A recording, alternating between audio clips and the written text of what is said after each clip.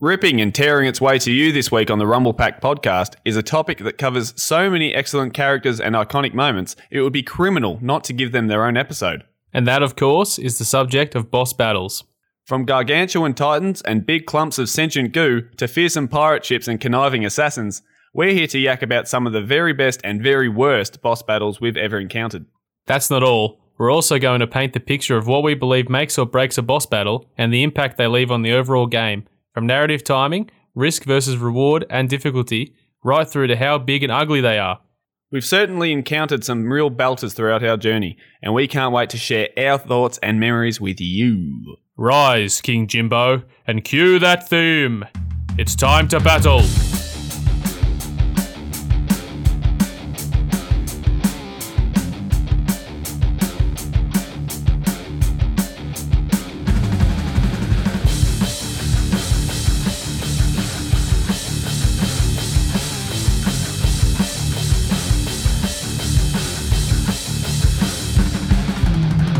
Hey guys, welcome back to the Rumble Pack podcast, episode 21, where we're going to talk about some boss battles in video games, or why we love boss battles. I'm here with Luke. Hello, Luke. Hello, Will. How you going today? Yeah, Up good. in Melbourne. Yeah, good. How are you down the what are you down? The internet line with the rabbits chewing on or something? What was that? Yeah, pretty well. We've only got one more rabbit to. Only one more rabbit's needed to chew through the whole line, so I better get up to Melbourne quick. Yeah, well, luckily next weekend's the week.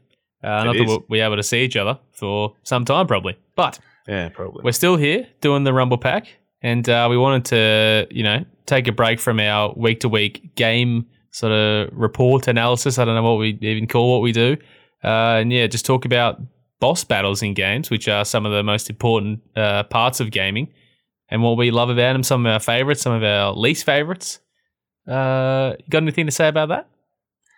Well, I just think, as everyone knows, they're a crucial part of any video game journey, really, whether it's, from isolated to one game or across, your entire collection of video games. I'm sure every game that you've got there is defined by a boss battle in one way or another. Or if not, obviously, as we'll discuss, they don't necessarily apply to every single game you play or every type of game or genre. But for the large part, especially in our gaming youth, back in the PS1, Nintendo 64 sort of era, pretty much everything had about 50 boss battles in every single every single game. So we've got plenty to discuss, that's for sure, and they've certainly left their mark on us. Yeah, that's for sure. Before we get into it, I think we should say, still in lockdown in Australia, no rum, but not long until we're back together in person, I would think. And when we're back together in person, it's going to be a celebration, and let's be honest, we might dunk the whole bottle. I'm not even sure yet. Before we start. Yes, because we haven't seen each other in months, I don't think, now, in person. So don't worry, the rum's coming back for sure, and it's coming back strong. But at the moment, we're recording online in the morning, and it seems a bit wrong to have a few swigs of rum at 10 a.m. or something. So let's keep that for when we get back in person. But we push on, and we're doing our very best to fight through our, foot-long beards and 2 feet long hair of what are basically dreadlocks now. So, Mum, Dad, if you're out there, we're okay. We're okay. We're okay. Not sure what a shower is anymore, but we're fine. So, boss battles. I wanted to start off the conversation with just asking you a question, and I'll answer it as well, of course. But what does a boss battle mean to you / us? What does a boss battle really mean? Well, I guess a boss battle to me is, or should be, almost like a culmination point of everything you've learnt in a video game up until that point.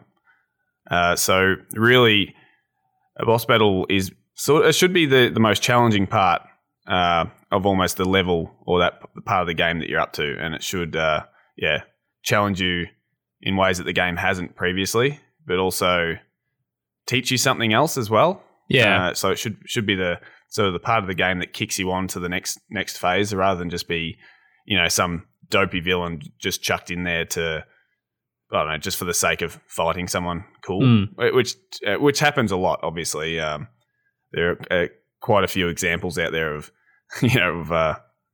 bosses or villains that pop up with no narrative context or anything like that, just to try to ruin your day. And to be fair, I think they do ruin your day when they do that, but not for the sometimes. But like, I think it's a payoff to your hard work through it leading up to it. Is kind of what you're saying as well. I think you work so hard during the in between sections, learning the craft of the character you're playing or whatever, and then the boss battle is a chance for you to show off everything that you've learnt and gotten good at, plus a little bit more sometimes. Yeah, pretty much. I just don't think that they're. If you're ever just doing it and not actually understanding why they're there or what you're actually getting out of it, then I think that means that it's not very good. So, but really, in my heart of hearts, a boss battle is a worthy challenger for me at the time of taking them on. Yeah, I think it can be. I think the best boss battles, and when we get to our examples, I'm sure it will reflect it. But I think the best ones are those that are sort of the ending or climax of the journey, like they're sort of the blow off between two enemies. An enemy and a hero, or some sort of mysterious final character that was looming in the background, but you didn't fully know who they were or whatever. And I think the best ones, where it all push comes to shove, you've played the whole game. The only way to end it is to go one-on-one with someone or something in a grand fashion. I think that's always the most exciting thing when you got a big something huge and you're just coming up against it, and it looks so impossible to defeat, but because of what you learnt, I think you get your grips quick, and it's that payoff is what makes it so special. But it's also a chance as well to show off a character's true self, I think, as well, especially with the villains. I think a lot of time villains are held back for so long during games, and then their final form or their real motivations or something like that come out in the grand boss battle setting. So it's always nice to see a bit more storytelling as well. And I think, and on a truly like personal level, and everyone will have a different opinion, but I think it's all about as much as about the culmination of a lot of plot points as well, rather than just a gameplay from a gameplay perspective. Like as everyone's probably well and truly used to and sick of by now, I obviously love narrative more than 10 times more than gameplay or anything like that. But it's for me, that's where it really makes or breaks a boss battle. Yeah, well, I think we previously mentioned, I don't remember what episode it was, but you sort of said that you focus more on the narrative, and I sort of lean a little bit more towards the gameplay sometimes, but I'm sort of stuck in the middle. I think the best boss battles are the ones that are driven by the story, because without the sort of prelude of the writing and the lore leading up to it, it will be meaningless. The context, like it has to have context. So boss battles, as much as the gameplay bits, like, oh, did you do that? Did you use that mega weapon or something they gave you or whatever? Nothing will make sense unless the boss has context. So the writing is extremely important, more so leading up to it than in the actual fight. So there's a whole range of things that can help a boss battle go right or go wrong. Yeah, and I know you've got a couple of questions to pose. So if this eats into answering one of those, please just tell me to shut up. But I personally love a boss battle similar to what you said that brings out the best of your character.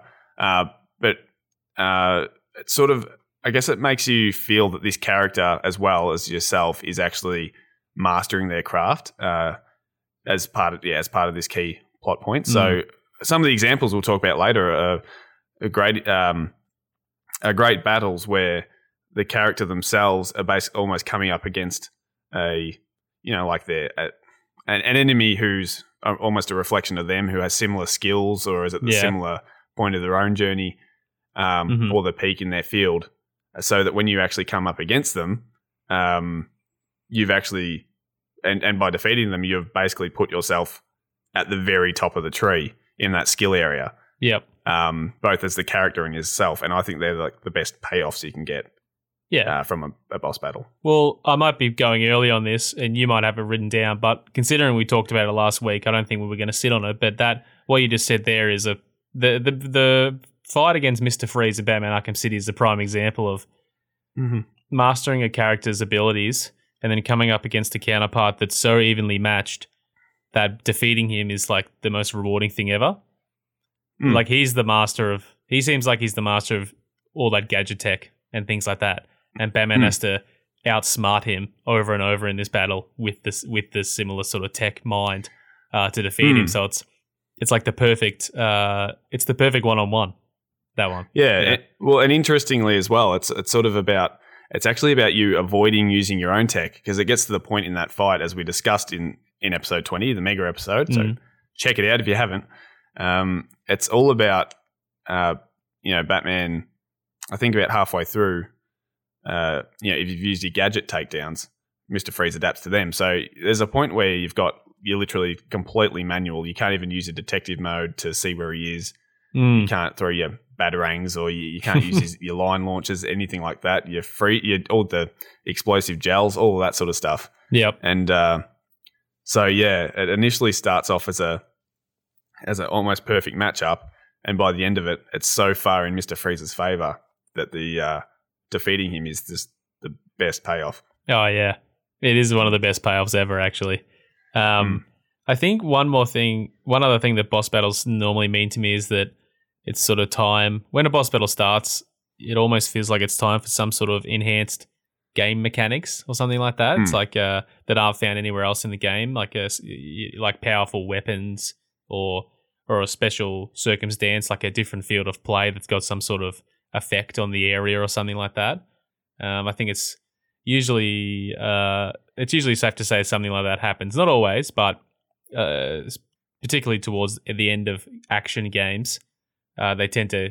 It's a payoff for your hard work too, because you get to a boss battle and they give you this mega sword or something like that, which is always fun. Yeah, love a good sword. Which to bring it back to Batman as well is in the final fight in Arkham City, you get to use a sword as Batman, which is not something you would expect, and it's so amazing. Like, and it feels like a great payoff to everything you've done in that massive game. So, yeah, that's what boss battles mean to us. But what does a good boss battle actually look like? What do we think of in a good boss battle? A good example.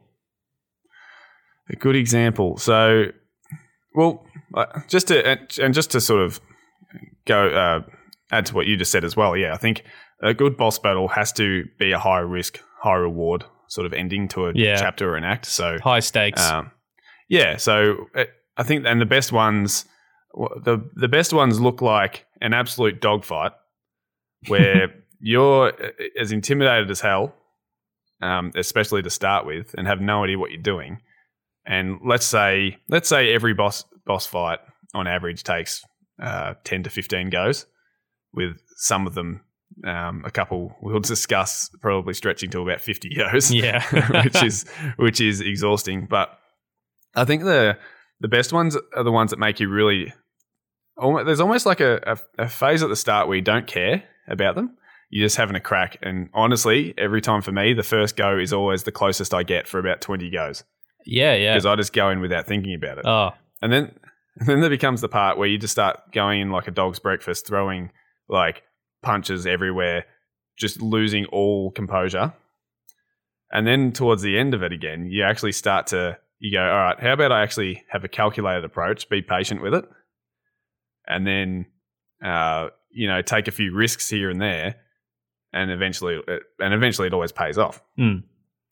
So I think the best ones are that sort of that make you play it like that, where it's literally a journey just in that one battle, because you try so many times, and even the ones who have they'll have 3 phases of the battle, they're the best ones for sure. Yeah, say multiple phases where you're not just doing the same thing over and over. And right when you think you're getting on top of them, there's a cutscene, and all of a sudden they throw you to a new battleground, and you have to adapt to all these environmental challenges there. Yeah. And that being said, I reckon the most important thing to making a good boss battle is not having a cutscene. Is having a cutscene after a checkpoint. Having a checkpoint after the cutscene. Yeah, leading into the battle. Because, that's a good point. Because there's some games, like one I'll discuss later, where the cutscene goes for about 2 minutes and you can't skip it. Yeah, that's just death. And I never defeated this boss because... Oh, no, I did. After about 50 goes. Okay. I did after about 50 goes. Do I know this boss? No, you know the game, but okay, we haven't played it. So yeah, look, I just think... I don't want it to be littered with checkpoints throughout the boss battle. Too many. I like, 1 or 2 maybe. If it's literally like a half-hour battle, maybe 15 minutes. But, make it a challenge and treat us like adults. Yeah. That's the main takeaway, probably. I think, to me, a good boss battle... So there's a few things. It's sort of not limited to, but mostly in like a large arena setting. And I think I like it when it's in an area that's quite notable to the game at hand. I think one example I thought of that I'm not going to speak on later is in The Last of Us Part 2, where you return to the cinema hideout as Abby and you sort of have a boss battle against Ellie. And it makes sense because it fits the story narrative, and it also takes place in a setting in the game that you've been at a lot. So like it transforms an area you've already been into a battlefield, which I think is always really cool. But the main thing that a good boss battle is for me is that all the character motivations make sense. I think sometimes you go into a boss battle and it just doesn't make sense why you're doing this. Like, why am I fighting this person, or why is this person why won't this person let me past, or why is this person trying to kill me? I think character motivations are really important. And there's one boss battle that we'll speak on later that's an extremely average one, where yes, the motivation for what the character's goal is correct, but the way they go about it doesn't fit the character at all. And I think it just throws off the whole boss battle. So I think, the motivations need to be set in stone early. And this is before you even get to the fight. And then when you get there, I'm here to face you or that thing. And that thing is repelling me from something or for whatever reason. And I know exactly why I'm here. Yeah. I think that's the main thing I always think of with boss battles. Yeah. And I think honestly, like say if a boss battle made a rating of 8 out of 10 in terms of narrative appropriateness, but was only a 4 out of 10 in gameplay, it still is an okay boss battle. Like you can still see what they were trying to get at. Yeah. It still might move the story along. But say if it was a 5 out of 10 narrative and a 6 or 7 gameplay, it still feels a lot weaker as a result. Yeah. Like it almost has to be a 10. It has to be closer to a 10 out of 10 gameplay if the story's weak to actually make it worthwhile. And there are a few out there like that. And honestly, not all games. Like I know you're playing Doom Eternal at the moment.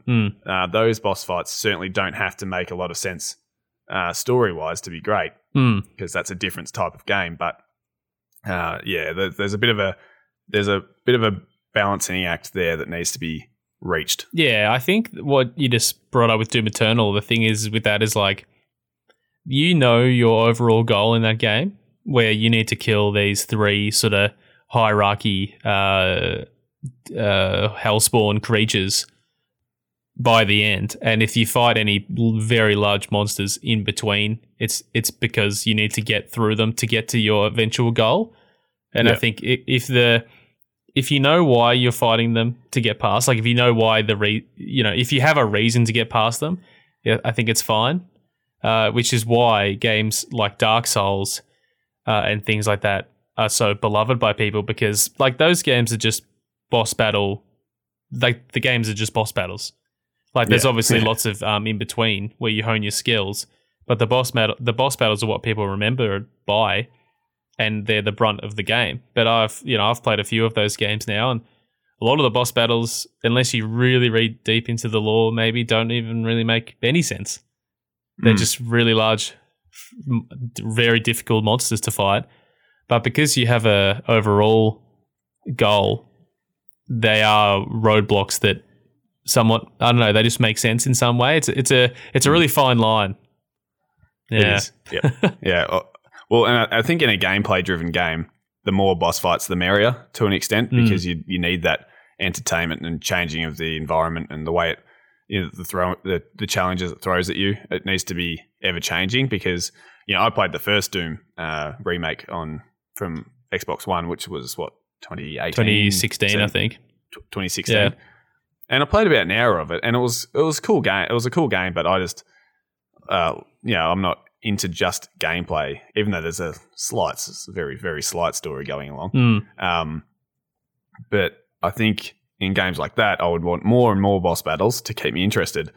But in a narrative-driven game, the more sparingly they're used, probably the more rewarding they are. Yep. And the less necessary they are anyway. So they've just got to make them more worthwhile in a story because there's less of them. Whereas in a gameplay-driven game, there's so many that hit and miss is okay. Yeah, no, I totally agree. What we just spoke about a good boss battle, but what does a bad boss battle look like to you? If you can think, to me, what from your memories of any of them. Yeah, well, okay. To me, one example of a bad type of boss battle is a quick time boss battle. Yeah. Where it's giving you cues, tap square now, tap X now, tap circle, as most people will know, just to sort of navigate you through what is a cinematic boss fight. It's not meant to be something that's challenging. It's cheap. But in games like God of War, where it's, say, you're fighting Baldur, who's the main villain, you fight him 3 or 4 times throughout the game, and one of them is a quick time event, which is fine because it's a visual spectacle, and we've already fought him a couple of times, so it's okay. It's not, dismissing that character willy-nilly, I suppose. Other bad ones are, say for, I just thought of one then that I haven't actually listed down as a bad boss battle, but say in Gears of War 2, for example, we've got this massive lambent Brumac, which is going to blow up the entire city and all this sort of stuff. It's really creepy, and you literally defeat it with a ranged weapon within 5 seconds. Okay, yeah. I don't remember. It's almost half cutscene. Well, there's a reason you don't remember. It mustn't have left much of an impact on me, no. Yeah. And I guess it's just anything that's the treatment that they're given by the writers, if it's disproportionate to their actual significance to the story leading up to that point, really drives me nuts. Yeah.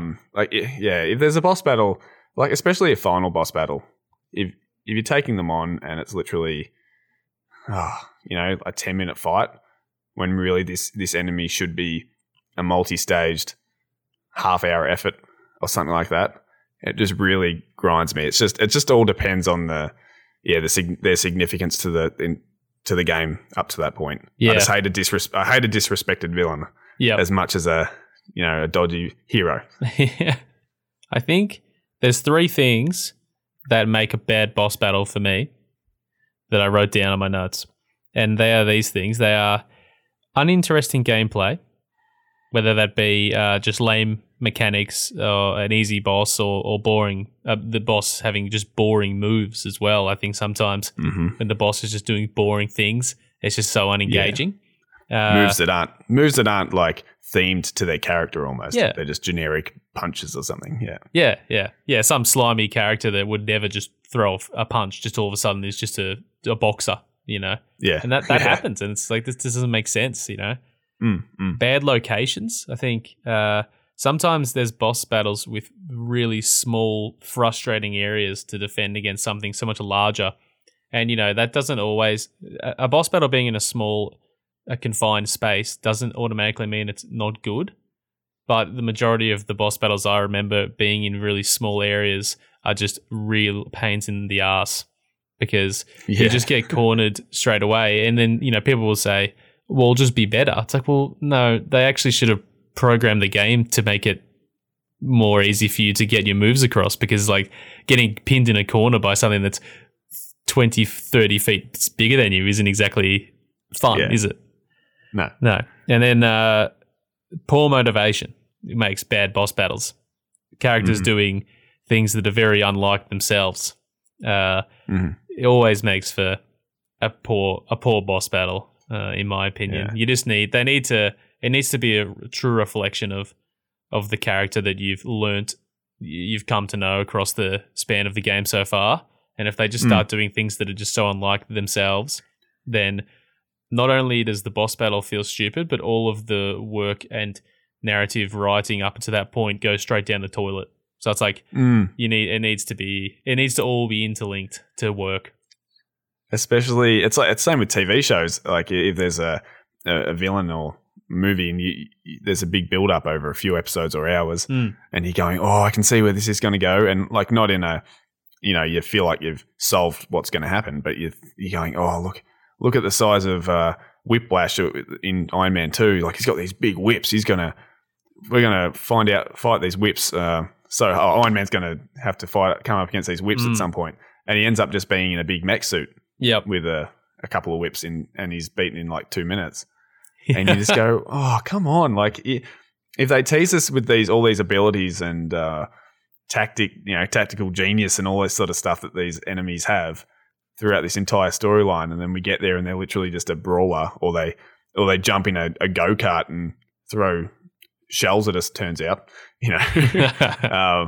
what the hell? And I'm not talking about Mario Kart there. I'm just saying some ridiculous games would actually probably put, a big villain in a Mario Kart style situation. Yeah, so they probably would. Yeah, yeah.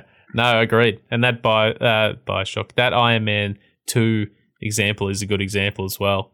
And I think, to be honest, part of the reason that movie falls a bit flat is because of the villain. So it makes sense. It's nice to hear that Bioshock's on your mind, just quietly. I'm not sure why I said Bioshock at all. It's always on my mind. Yeah.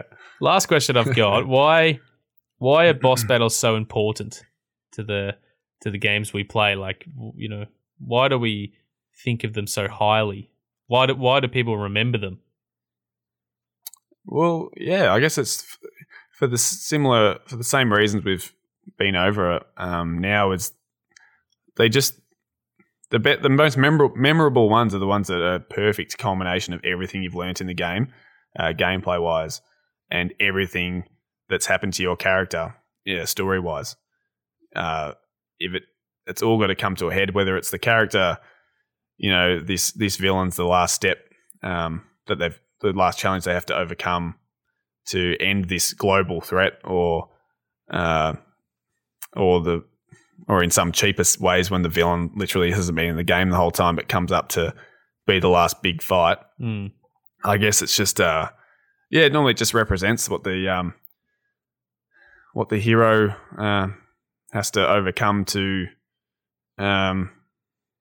win the day.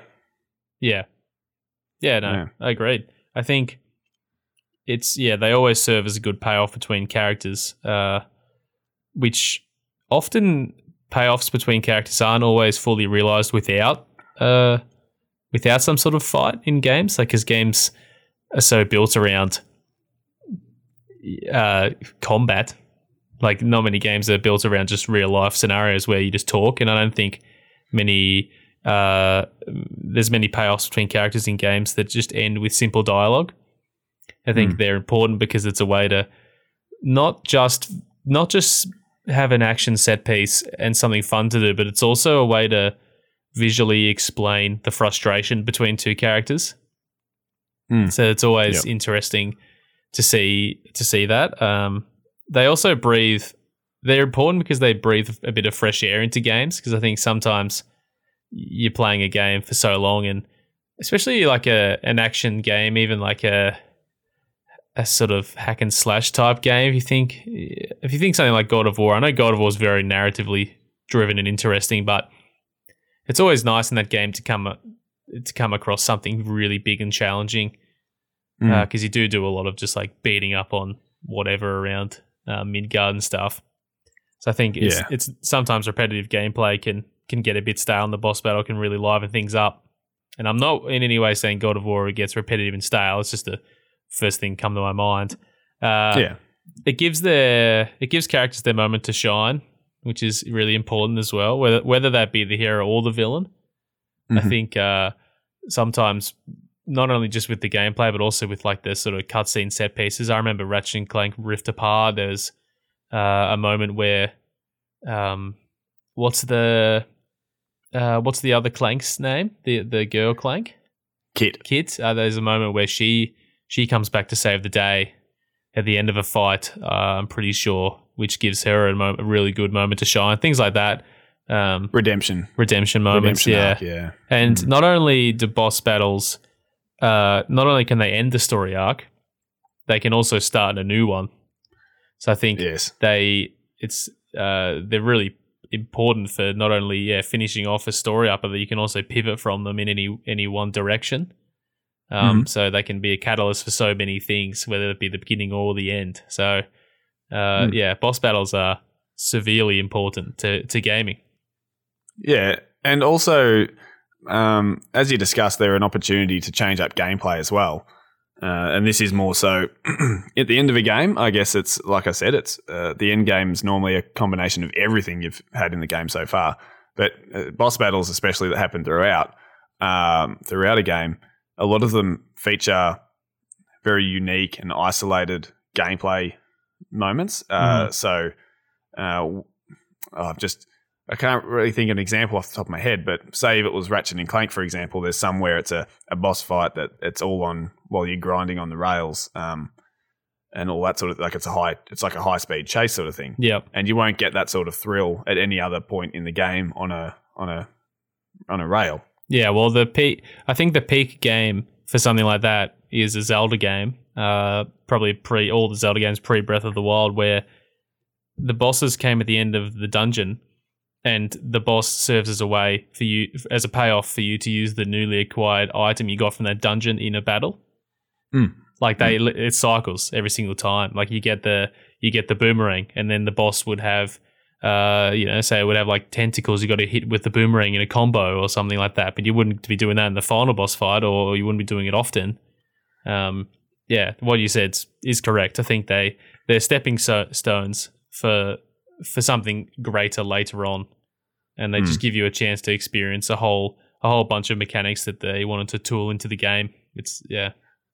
And even if we don't see that mechanic really in force until that final battle again, that's sometimes what they sort of how it works. And I was even thinking in Spider-Man for the PS4, that has a really fun fight. I remember with Electro and I think Vulture at the same time. Yeah, it does.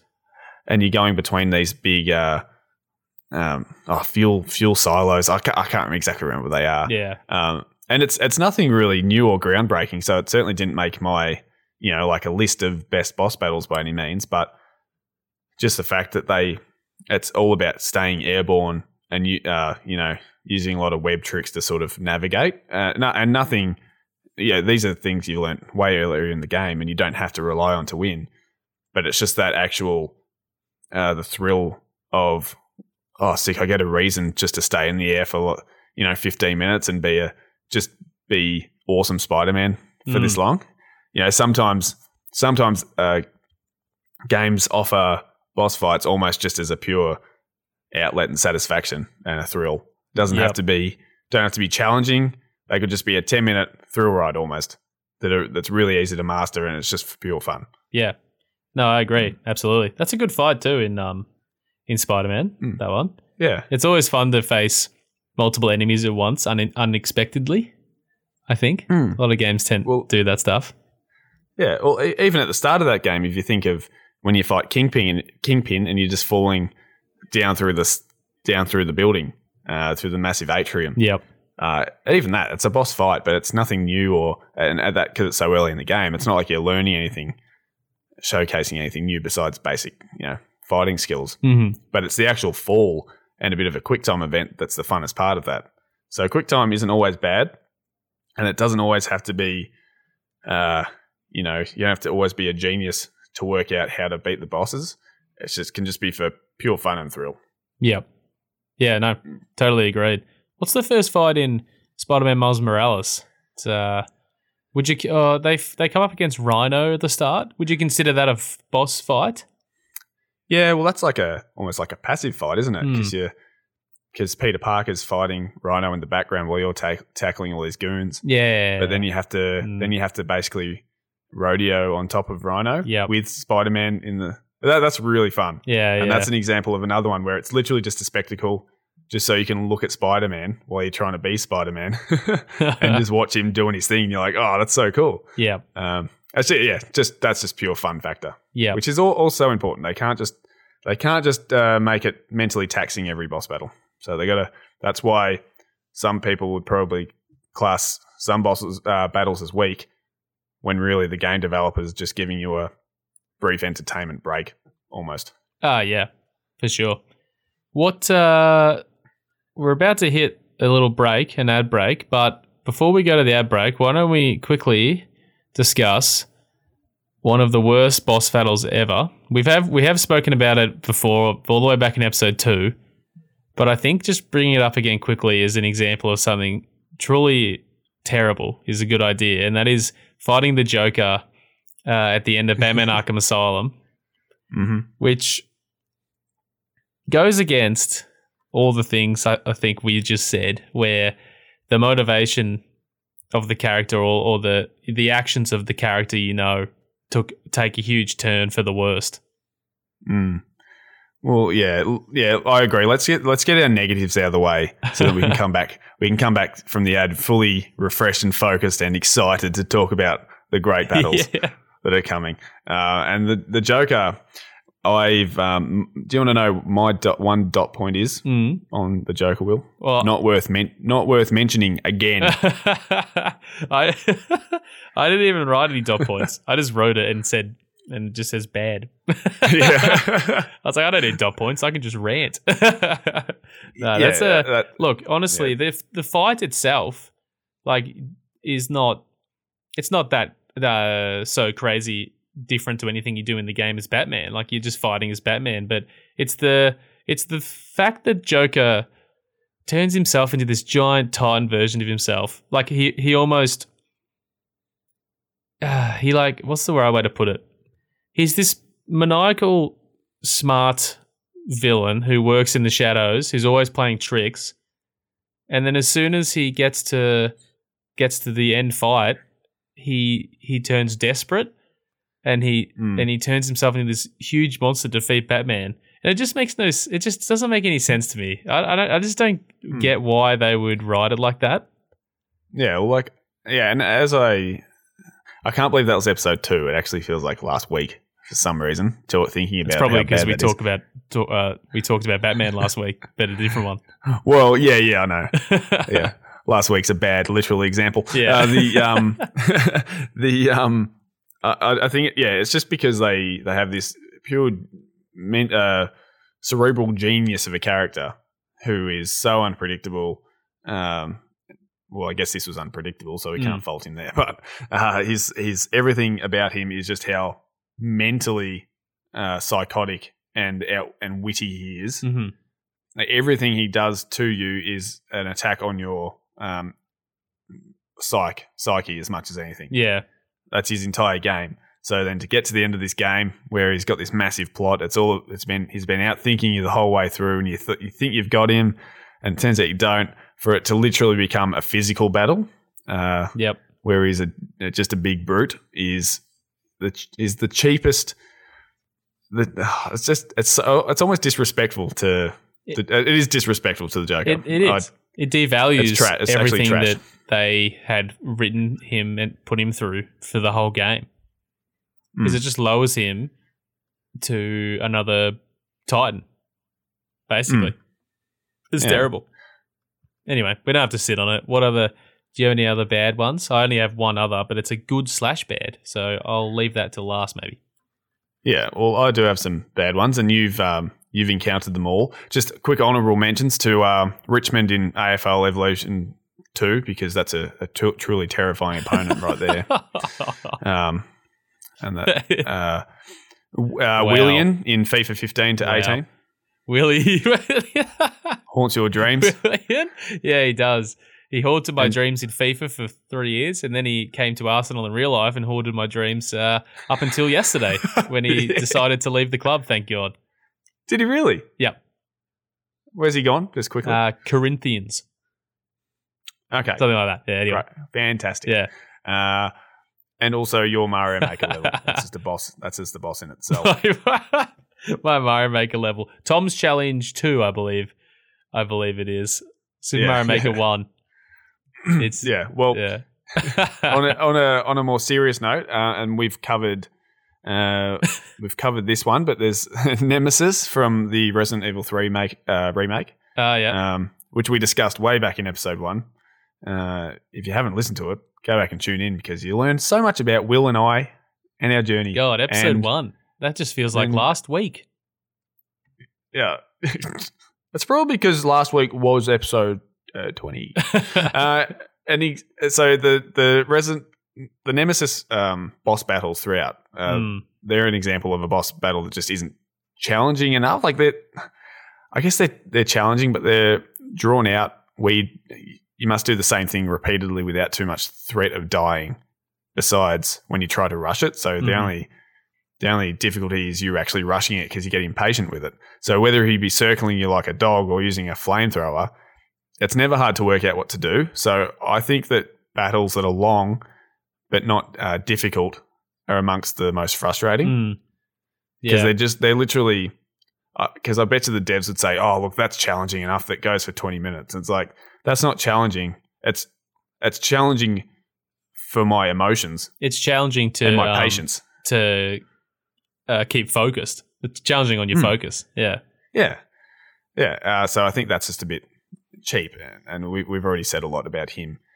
But that's only really in comparison to another villain, which I'm going to talk about in the good ones. My other bad / good one is a Resident Evil one as well. So hopefully you don't say it. Yeah, okay. I feel like we could do a whole episode on Resident Evil boss battles, to be honest.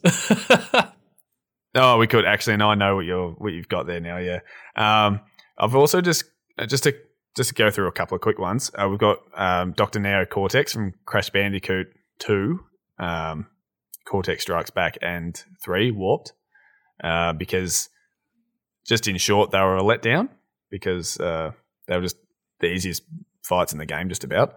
They weren't challenging. They were short, and they just weren't based on his character. Like, they should be goofy, cunning, or cruel in some way, but they just weren't. I just didn't enjoy them. Can you remind me and everyone what exactly you did in them? Yeah, sure. So in Crash Bandicoot 2, it was using a jetpack, which is fun, just to chase him through almost like an asteroid belt. Yep. And you just have to avoid some TNT while you're flying, and it takes you 10 seconds to catch him and spin attack him. Yeah. And you can beat it in under a minute. Just bad. Just not worth it. And in the third one, you have to avoid Aku and Uka Uka, the two masks, while they're battling in the middle. And you basically just have to spin. And this is a bit better than the second one. You just have to spin back his laser attacks to hit him, I think, and then he falls down into the map, into the floor, and then you just have to spin him into this hole in the middle, and he just falls down the hole. And you just have to do that 3 times. Yeah, okay. So very easy games, but it just annoys me. Yep. My third of 4, because I do have a big one that I don't actually. God, so don't negative. Well, these two, Will, you definitely understand. Yeah, I'm sure I will. This one is Captain Briggsy of Sea and Thieves fame. So we've spoken about this. Mate, I think surely that was just bugged out. This couldn't be that bad to everyone, surely. Yeah, well, that's the thing. It was we discussed this back in our Sea of Thieves episode. I can't recall which, 7 or 8, I think. 7. 8? Yeah. I just relisted the numbers you just said, so that was good. Thanks. I helped it. I achieved nothing. Anyway. Yeah, so Briggsy comes up at the end of I think the second or third tall tale out of the 8 quests that you get there, and it was such a difficulty spike, like hardest part in the game at the most random time, and it was it was a matter of knowing what to do, but the fact that it took us about an hour to just wear her down while she repeatedly soaked up all of our cannonballs, which we ran out of, and healed as soon as we bailed for a breather. Oh man! Combined with her shockwave attacks, which just threw you back and took most of your health, threw you back about 50 meters.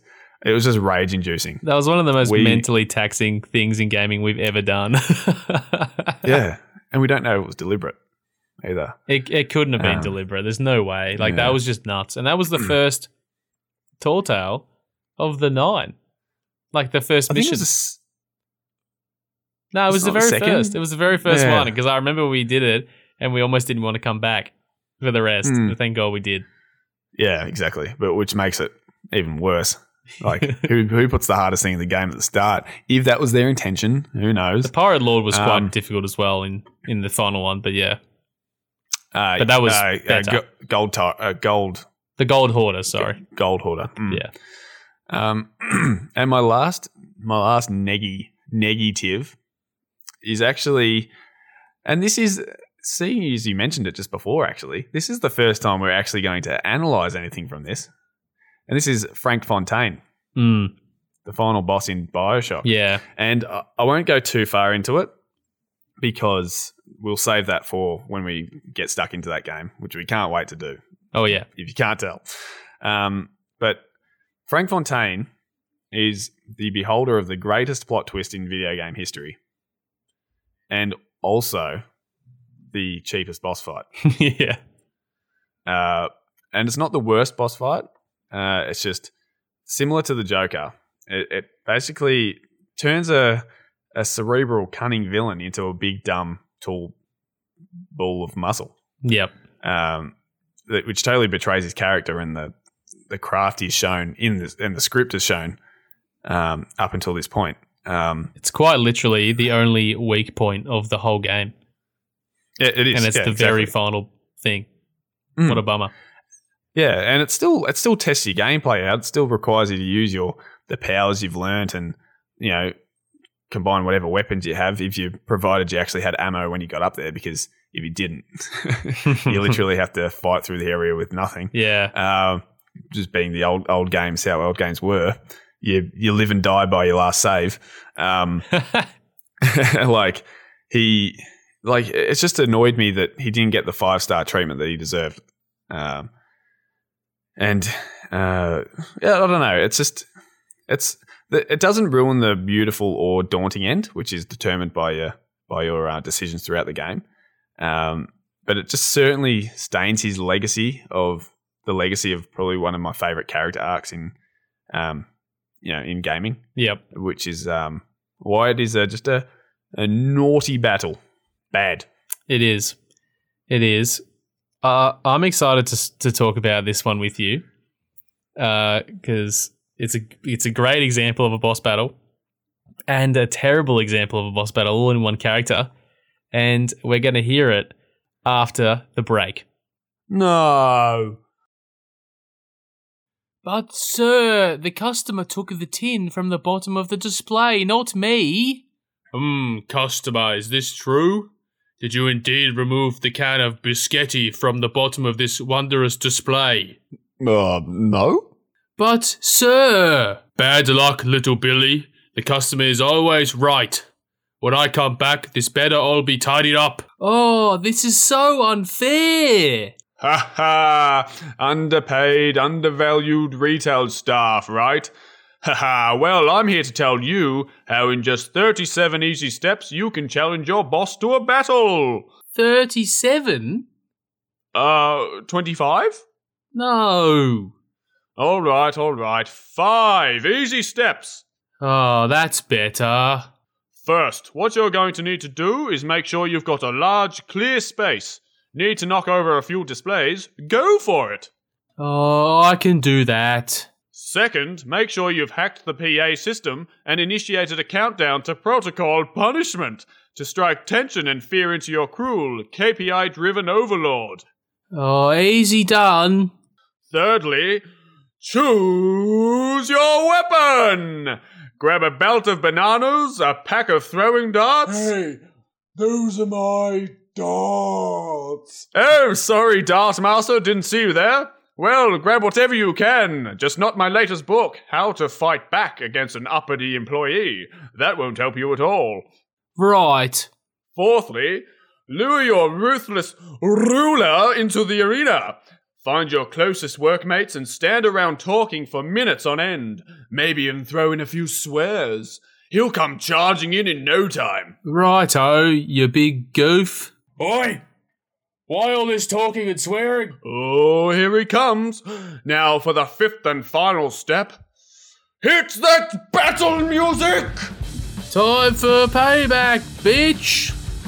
Billy, put down all those bananas. Oh, I see how it is. Sadly for you, I've been preparing for this moment with my new book. Prepare for Death by KPI, bitch! Aha! 2 happy customers. Who would have thought? This man's books will kill the retail industry and have since been pulled from all shelves. Respect your workers. Respect your boss. Put down the banana.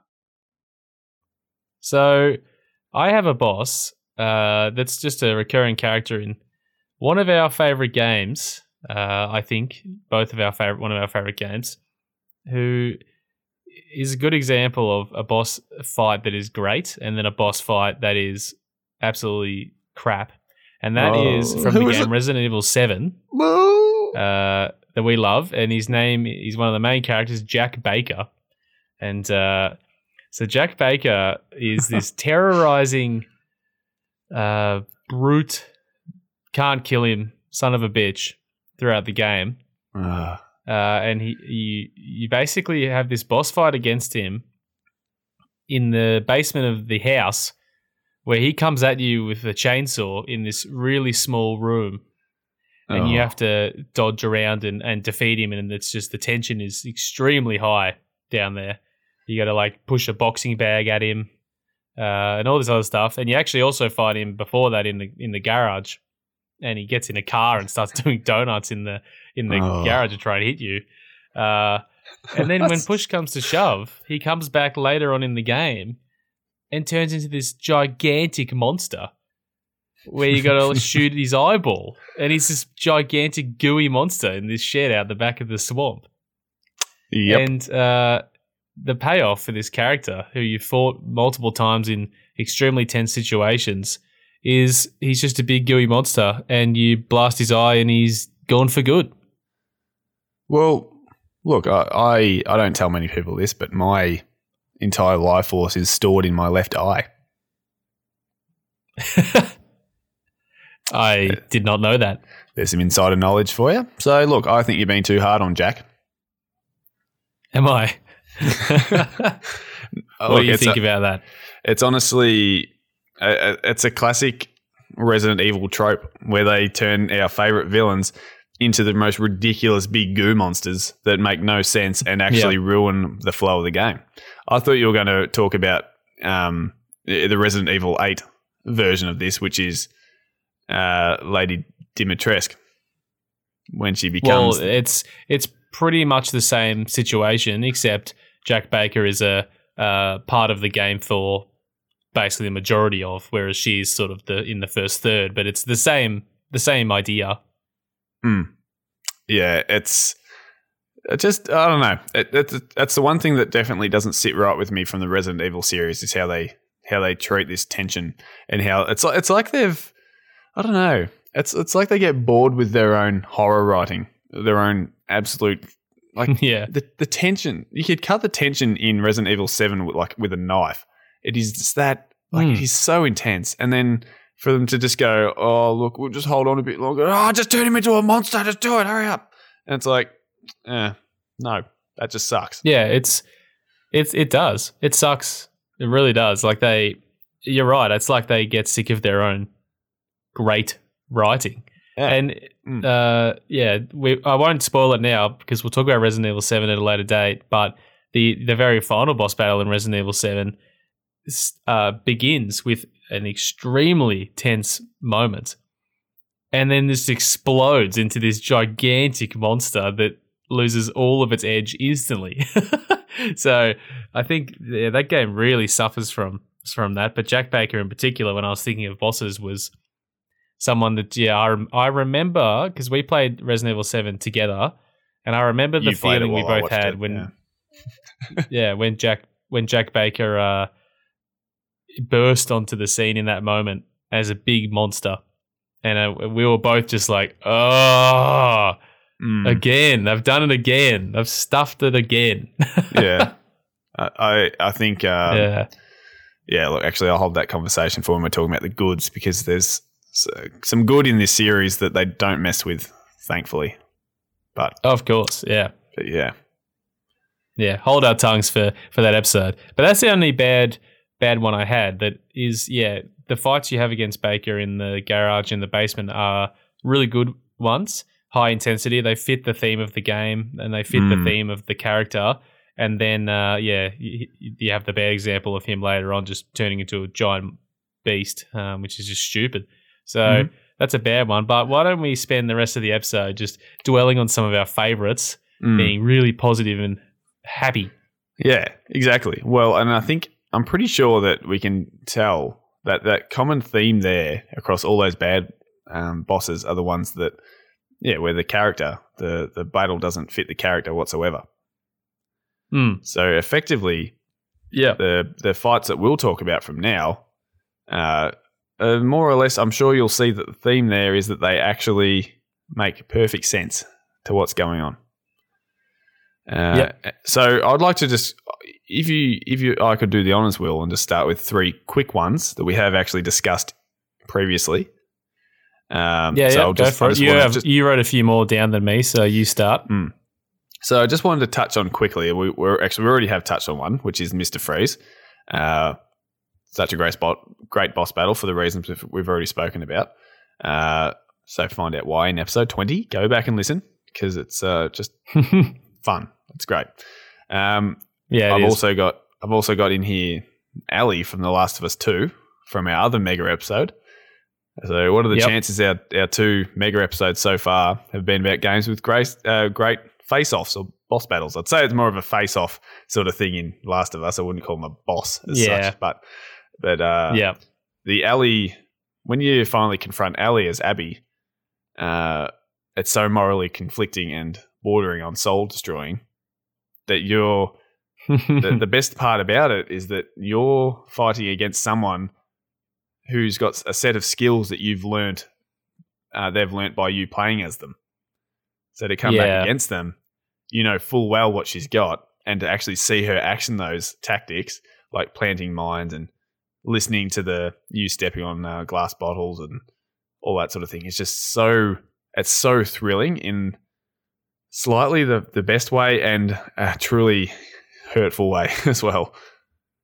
Yeah, it's actually the perfect storm in that moment of all of the things we spoke about: narrative, gameplay, like the setting, the intensity, the motivations. Like it's the perfect storm of all of that stuff to make a great face-off moment between 2 characters that you in that game that you almost like and don't like both of them by that point. So it's that's a really good one.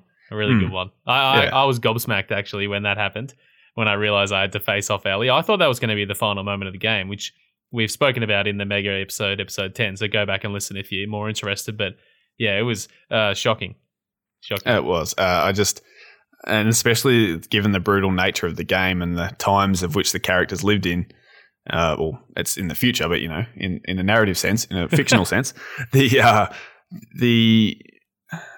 just that the fact that you don't know if someone's going to live more than the next 5 minutes or not, because there's so much at stake. So just to stand there and play through, and like you said, you sort of you love and hate both characters. You just go, I don't know who I want to win this fight. It hurts. It really hurts. But anyway, we've discussed that enough. So the next one I just wanted to briefly touch on was the Megalodon sharks in Sea of Thieves. They're very fun boss battles. Thrilling, They are. random. You don't have to. You don't get much of a choice whether you encounter them or not, but you get a choice whether you want to actually fight them, which is always, I think, a great thing to do with boss fights. If they're really challenging, if you want to just make the real fans of the game go and seek a bigger challenge, then put them out of the main story and let them go find them. And I think this is a good example of it. And just a solid nah about the Meg. Just stay away from me, please.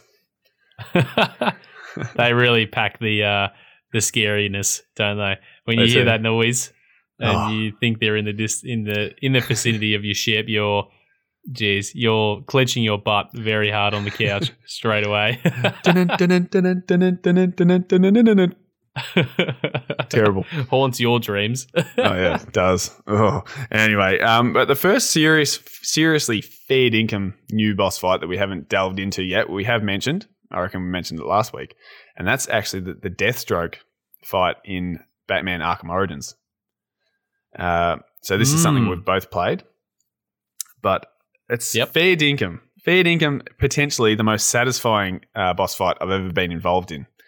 And I say satisfying because it's literally like you're fighting yourself, like another Batman, because Deathstroke is basically he's basically in DC lore revered as like the one of, if not the greatest hand-to-hand combatant in the universe, in the DC universe. I mean, not literally time and space.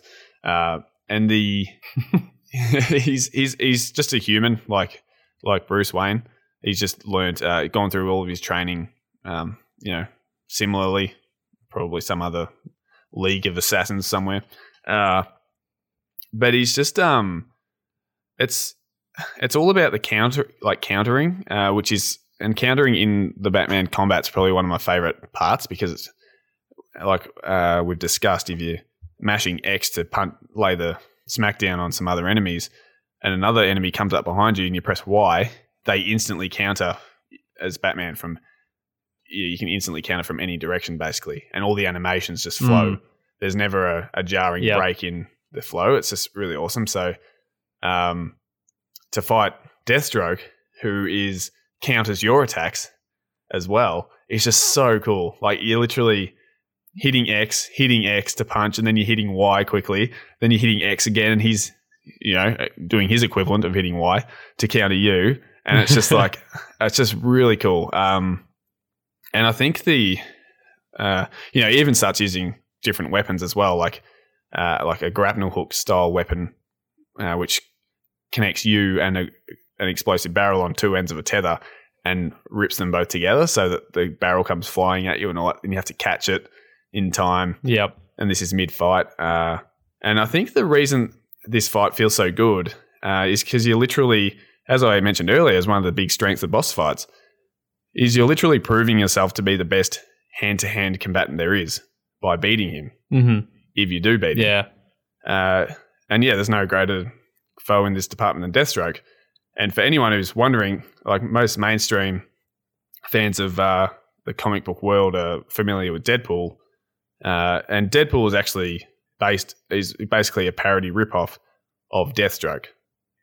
So if you think Deadpool's awesome, and he's obviously quite violent, Deathstroke is a more serious, cold hard killing version of Deadpool. Yeah. So yep.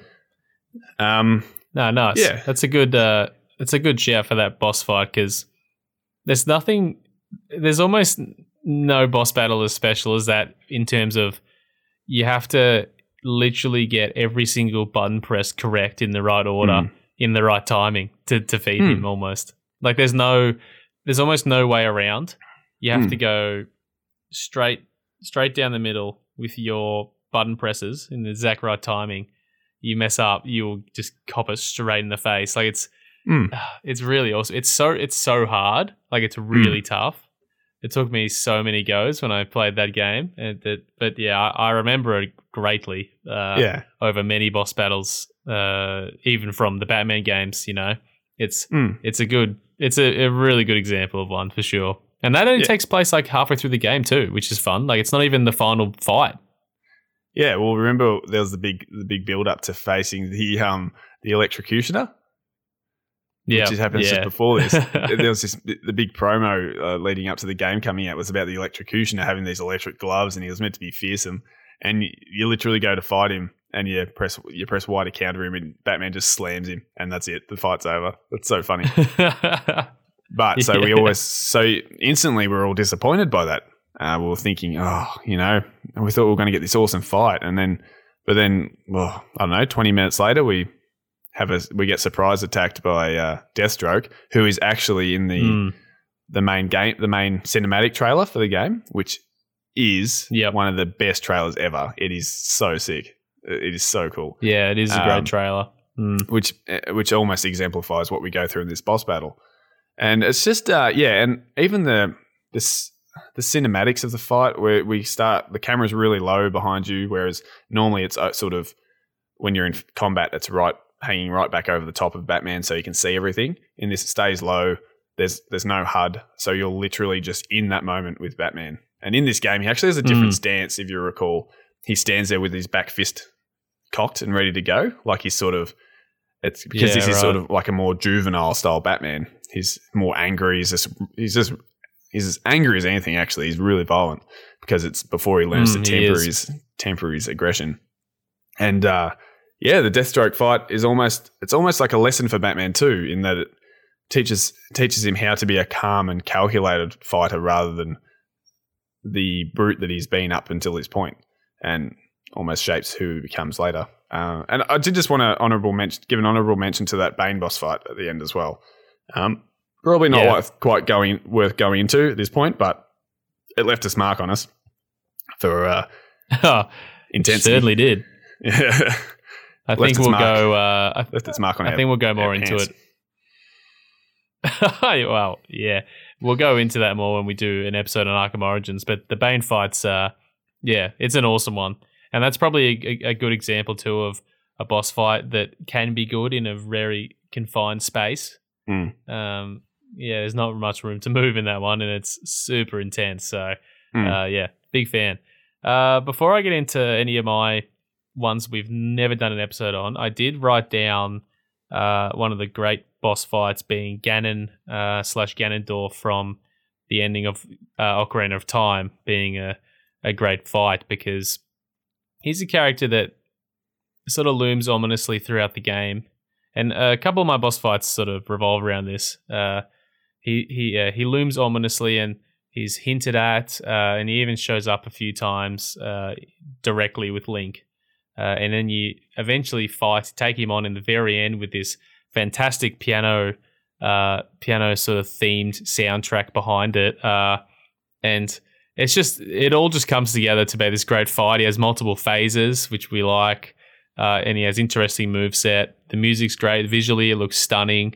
It's just one of those awesome ones, but I won't go into it because we went into Ocarina of Time, I think, in episode 9, I think is when we did Ocarina of Time. So go back and listen to that one if you're interested. The first boss battle I want to bring up that we've never spoken about, we'll be doing these games sooner rather than later, I think, on the list. But that is Red from Pokemon Generation 2, Gold, Silver, and Crystal, facing Red at the very, very end of the game, at the top of Mount Silver. Red is essentially the protagonist from the original Pokemon games that's come back, that's there in the second games. It is kind of like a reflection of Ash Ketchum almost, with his party. And that is, I just think that's the perfect use of not only the setting being at the very top of Mount Silver that you can't access until you've done just about everything else in the whole game, which in Generation 2 is a lot because it has double the amount of anything region-wise, gym-wise than any other Pokemon game. It's an awesome use of character dialogue, and I say dialogue because there is none. You talk to Red, and it's just a few dots, no talking, and then it's straight into the most intense battle in Pokemon history, with some of the most greatest music in Pokemon history as well. It's awesome because it's only it's only earned by the most determined players. Mm. I would say that 75 to 80% of players that have ever played those games would never have experienced it because it's so far through and beyond anything you need to do in the game that it's a real reward for anybody that's come that far. It's just it's intensity to the max. Is what I wrote. It's just an awesome moment. It really is. I think the best part about it is that save the initial journey through Johto, which is the new region in this game, is say 70% of the game. And then when we go back to Kanto, which is where the first generation was set, which is where Ash Ketchum's from, and also Red, obviously, in the games. The Kanto journey is almost like a really casual stroll down memory lane. It's not really like a huge challenge or massive story-driven thing. It's like here's the old area. Feel free to go and have a romp and beat the gyms and in whatever order you please a lot of the time. And here's a couple of challenges along the way, but nothing like in the main part in Johto. So when you actually, and of course in between that, once you've beat Johto, you have to go to the Elite Four, and you think, this is like the biggest challenge of the game, and it's the second biggest challenge, and it's really awesome. So then, we get a bit of free time after in Kanto, basically for an extra 5 or 6 hours. Really, really fun. It's really great. And then you go to Mount Silver thinking, okay, there's going to be this awesome collection of Pokemon I haven't seen yet, and let's see what's there. And then you find, you stumble across Red, like literally in this cave on this almost platform. And you're like, what's this? And you go up to him and it's just ... And you're like, what? And then it just starts his battle, and you see like his first one is Pikachu level 81 or 84 or something like that. And it's just like something. And if you thought you had your Pokemon at a really powerful level, this bloke made you think again, because you had to grind for hours more to actually get to the point to beat him because you just weren't prepared. And I thought Kanto was a bit underwhelming challenge in terms of a challenge. It was just a really fun extra bit. And, to see old Pokemon, like I said, go down memory lane, but to get to Red and have these level 80s in the 80s to about 90 Pokemon, 6 of them. Iconic Pokemon too, like Pikachu and Dragonite and Charizard. It's just like that.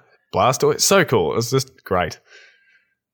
It's probably fair to give it's fair to give an honorable mention as well to Lance, who is the champion of the Pokemon League in Generation 2. So he's part of the Elite Four in Generation 1.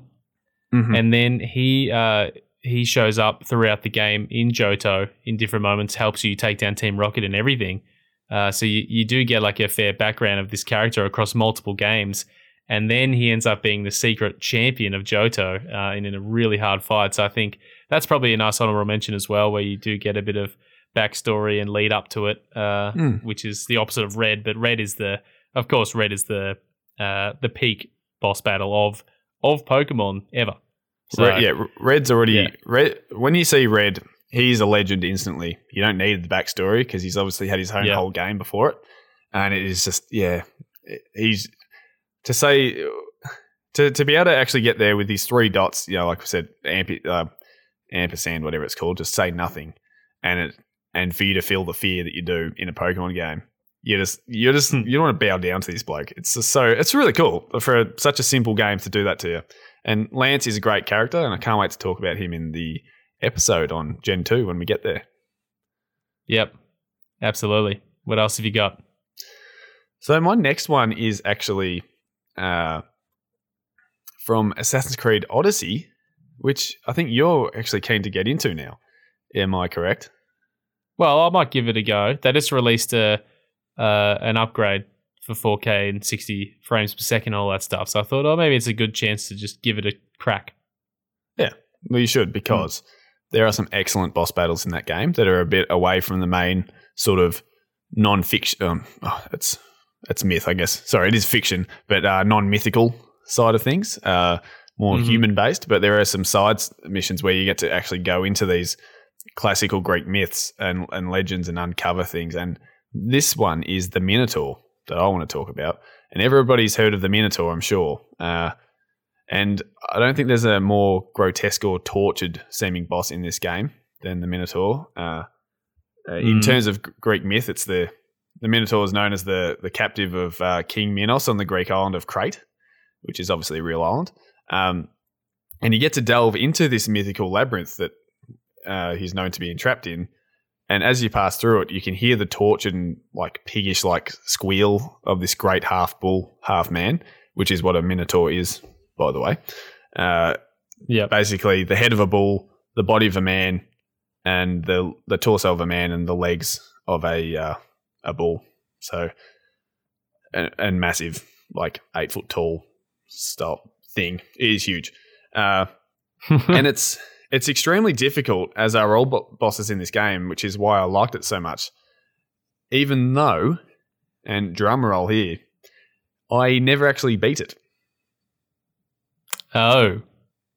So there goes all of your respect. Yeah. Oh, mate, I've got lots of credibility up my sleeve. But the credibility is actually the word I was wanting, yeah. But so it's like, and I'm not familiar. I haven't played the Souls games, but I'm familiar with them. So like those games, this was all about the dodging and timing, quick, sharp attacks, and it's all about the grind, and it's very intense, and it goes for about 15 to 20 minutes to beat it. I think I got to within two hits of defeating it, and I just didn't get back to it because I thought I'll go and level up a bit more.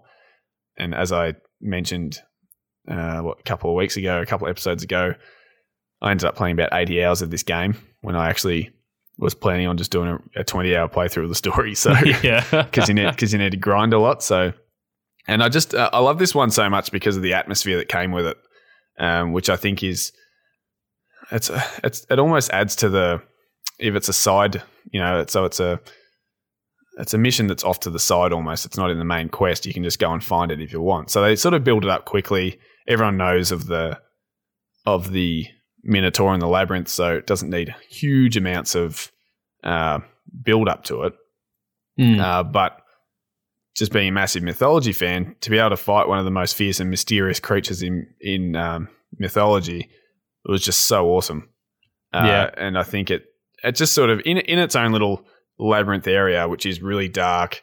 Like I said, you can hear squeals. There's dead bodies everywhere of people who have got in there, and you actually have to go on a big quest to even find the key to open up the gates to the labyrinth, which are underground and everything.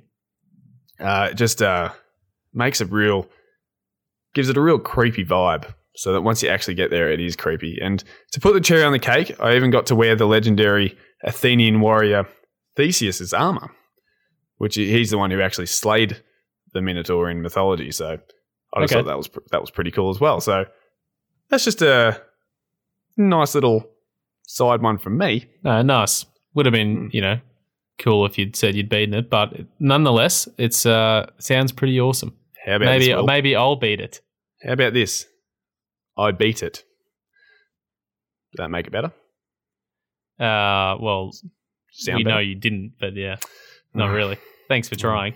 So I've only got a few more. I'm not sure how many you've got to reel off, but one of the bosses that I really like in a game that's sort of Souls-esque, that we're going to definitely do an episode on down the line because I want to talk about it, and not just any episode, an indie rumble, and that is the game Hollow Knight, and it is the final boss of the game, which is the Hollow Knight, and that is it's just an awesome it's an awesome boss battle for something that is so unexpected. It's something that's sort of talked about through lore throughout the whole game. And yeah, people do speak about Hollow Knight being sort of a Dark Souls inspired to the Metroidvania sort of platformer, which is definitely not untrue because it has tons of boss battles and it's hard as hell. That game's really tough. But the Hollow Knight it's such an awesome finish to the game that you never really see coming. And because it's like you wouldn't expect the final boss to be the Hollow Knight, not knowing who the Hollow Knight is or anything like that. And it's It's really hard. It's a really great spectacle. It's sort of hard for me to go into it without really talking about it. So I think I'll leave it till the Indie Rumble. But that's one of my favorites. Another one of my favorites, which will leave me with my absolute favorite, which I'll wait till the end, is Bowser from Super Mario 64. And the final boss fight against Bowser is it's probably one of the most historic boss fights ever. And it's certainly one of my favorites from my childhood, at least, where even though it's the third fight against him through the game, the stakes just become instantly higher. I think it's it's such a long road to get there. I think you need 70 of the 120 stars to even get inside the door to go towards the boss. And coming off the last two boss fights against him that are not too difficult, in this one, Bowser kind of takes his final form where he's coloured all sort of rainbow looking, and the final area it's all in the sky, and it has changing platform conditions as well. The platforms, every time you spin Bowser into a spike, so in the boss battles, you pick him up by his tail and you spin around using the joystick and fling him into a big spiky thing. I don't know, it would be like a bomb, I suppose. Yeah, they're bombs, I think. Yeah. And every time you do that in this one, the platform loses parts, so it becomes so much more difficult because you have so much less terrain to run across. Because you're floating in the sky, if you fall off, you're done. It's just everything about it is really... It's just a really great boss fight that is very, very close to my heart. Iconic too. Yeah, great music. Yeah. And so is that the best Bowser fight that you come across in all of the... I know this is obviously on the list, so it probably is. It's probably self-explanatory there. But it's probably the best... It's the best Bowser fight in terms of being a great memory. But I think that's because Super Mario 64 is the first game I ever really owned, you know? So it's like, it's the first boss I ever beat. In terms of Bowser boss fights, they're all good and they're all different, which I like. I like Super Mario Galaxies because with that game, with the anti-gravity, you run around planets in all directions. You know, you're upside down, you're whatever. And in the boss fights against Bowser, you actually use Mario's spin move on him and send him flying around the planet on his shell, on his back. And you have to meet him as he comes around the back of the planet and spin him again and flick him around the other side, back and Yeah, forth. that's pretty cool. And it's really cool. And then in Mario Odyssey, in the boss fight, you pick up this... how do you explain it? He's over there, and you got to get to him. And he's shooting sort of balls of flames at you, and you end up picking up this hat, right? You end up knocking him down, and his hat comes off. And because in Mario Odyssey you use your Mario's hat to transform into other creatures and things like that, you end up picking up Bowser's hat, which is basically like 5 times the size of Mario, and he wears that on his head, and it's got these big mechanical boxing gloves on the side, and you go up towards Bowser and you just belt the absolute crap out of him. It's really good. But I'd say as far as a great memory, the Super Mario 64 one will always be a favorite of mine. Yeah. Well, when I used to see my cousins when they had it, I used to just get on the game and just go straight to the boss battle. Just for the sake of flinging him around. Because it was fun because you got to use the joystick to swing him too. So that was satisfying. But I used to always just enjoy finding the right painting, jumping through the paintings, which is always cool. Yeah, definitely. I think it has just the right amount of intrigue with the paintings, and it has just the right amount of good game mechanics with the joystick spinning and everything to make it a successful fight. And because you're facing him for the last time, and yeah, just the whole atmosphere, the setting, it just all comes together in a great finish for that game. And then what follows it once you defeat him, where Mario sort of flies off with the ending soundtrack with the credits, is one of the best sort of credits moments in my gaming memory. But we'll get to that when we end up talking about the game. Do you know what just came into my head? Which I haven't thought of in years, is the Portal 2 credit scene when all the machines are singing. Mm-hmm. Yeah. I just recalled that then. Yeah. It's all the like turret guns. Yeah. Yeah. And I just realised we probably wouldn't have included Wheatley from Portal 2 in this. And Wheatley in Portal 2 is a really fun endgame boss fight. Yeah, I did think Shout of out. Portal. I did think of Portal, but I couldn't exactly remember what the boss fight was. I thought of GLaDOS, and then I was like, oh, is that it? Or I'm just not sure. So I couldn't remember. But yes, fighting Wheatley from memory is solid. I'd have to look it up. Yeah, but I think that's they're probably more of a good villain topic rather than a boss battle topic.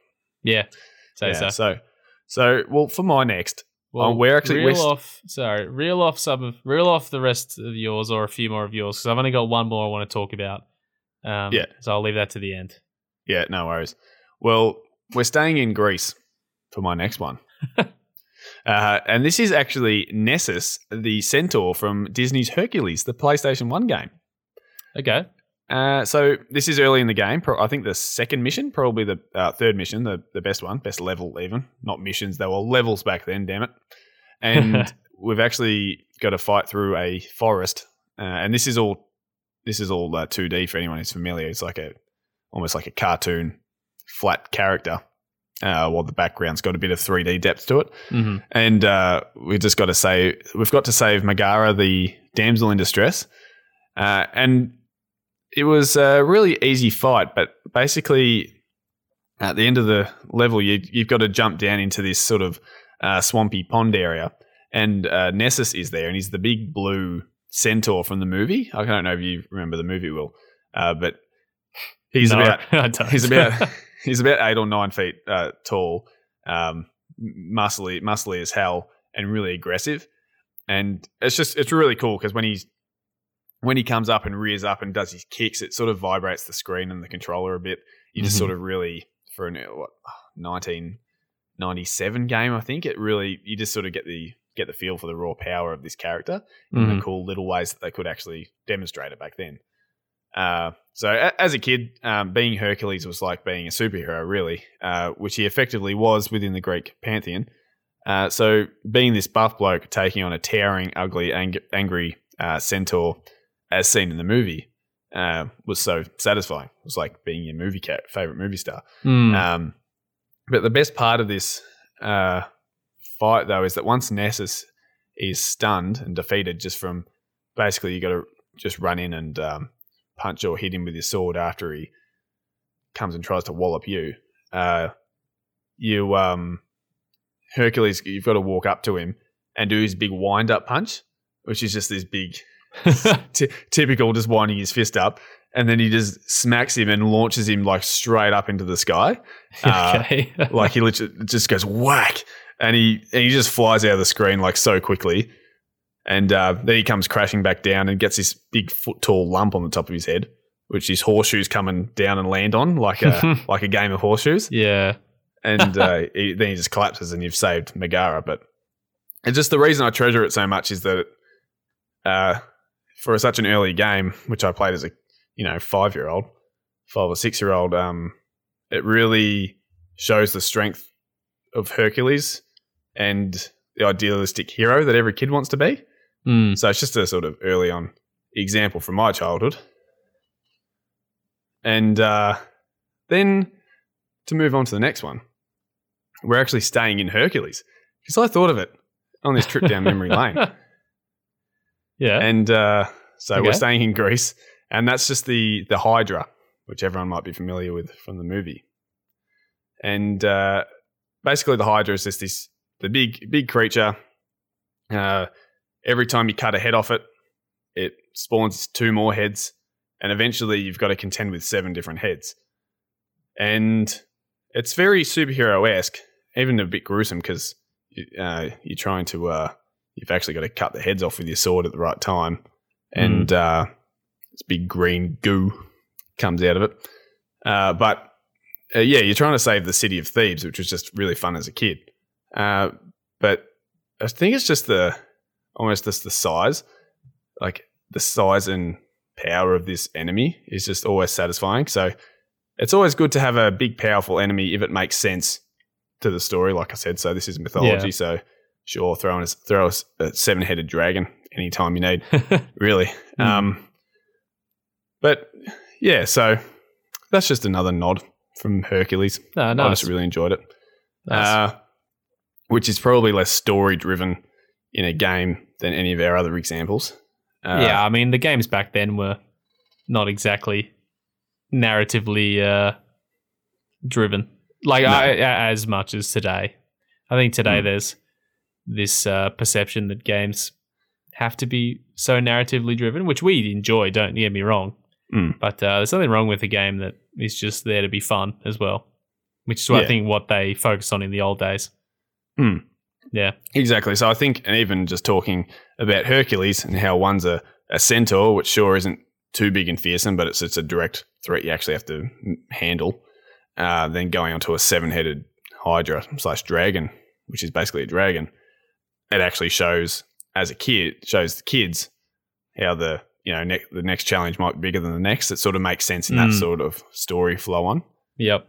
Which is why I appreciate them so much. And as it did it, like I said, if I was an adult and played them, I wouldn't care, but I just definitely wanted to put them in there because I used to go back and just to play those levels to fight those creatures all the time as a kid. So yeah, okay. Probably deserves to be there.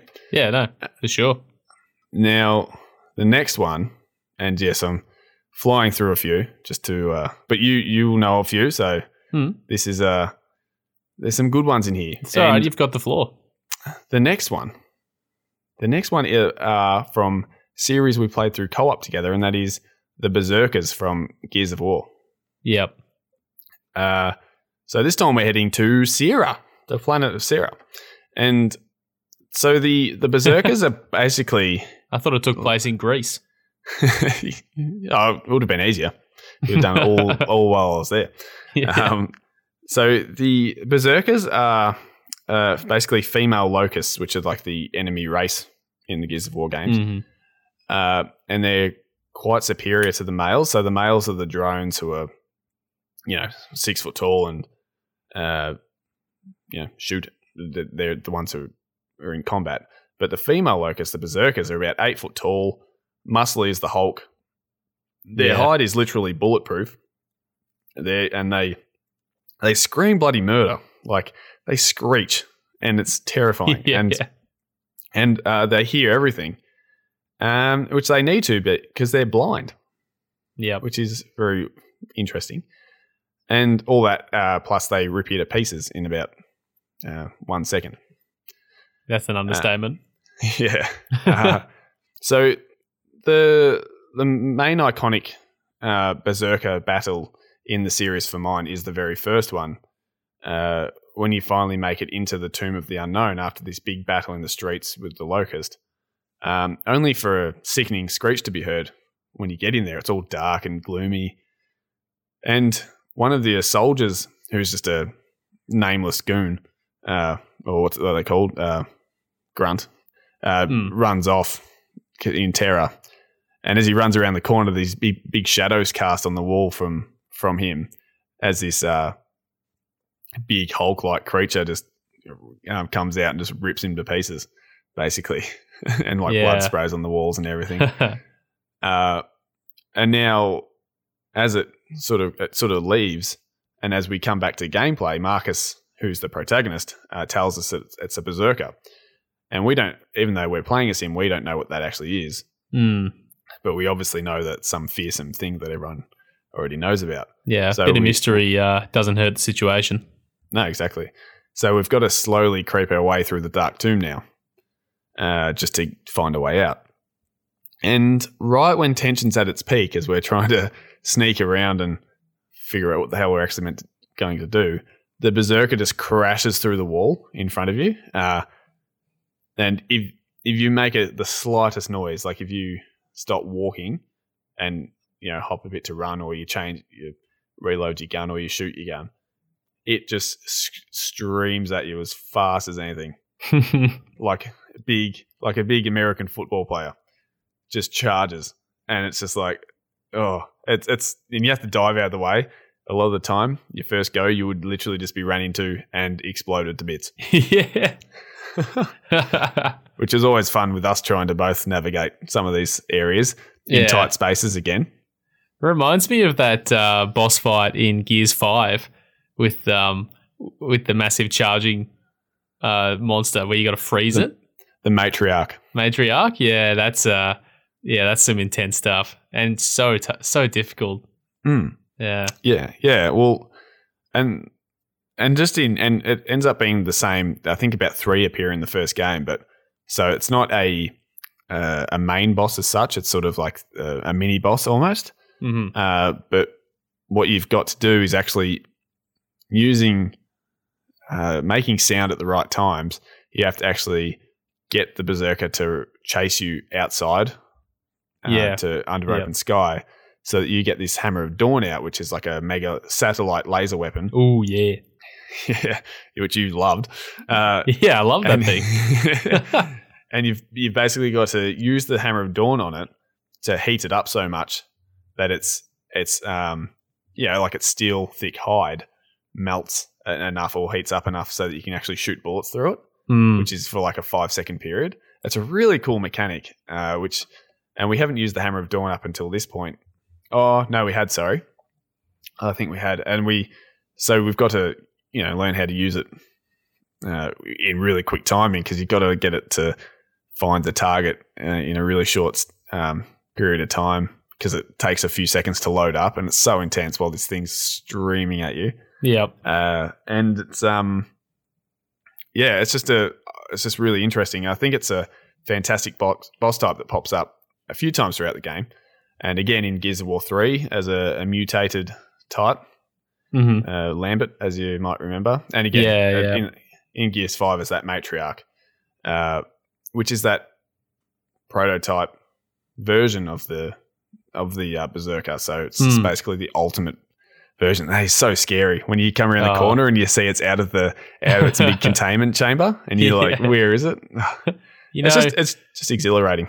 Yeah, it is. I'm surprised that you didn't put the that fight against those two dudes in Gears Judgment, and we did 600 times in the bad boss fights. I was almost waiting for it. They were Berserkers, and I thought it's worth mentioning, but I didn't want to ruin our Saturdays talking about it. Yeah.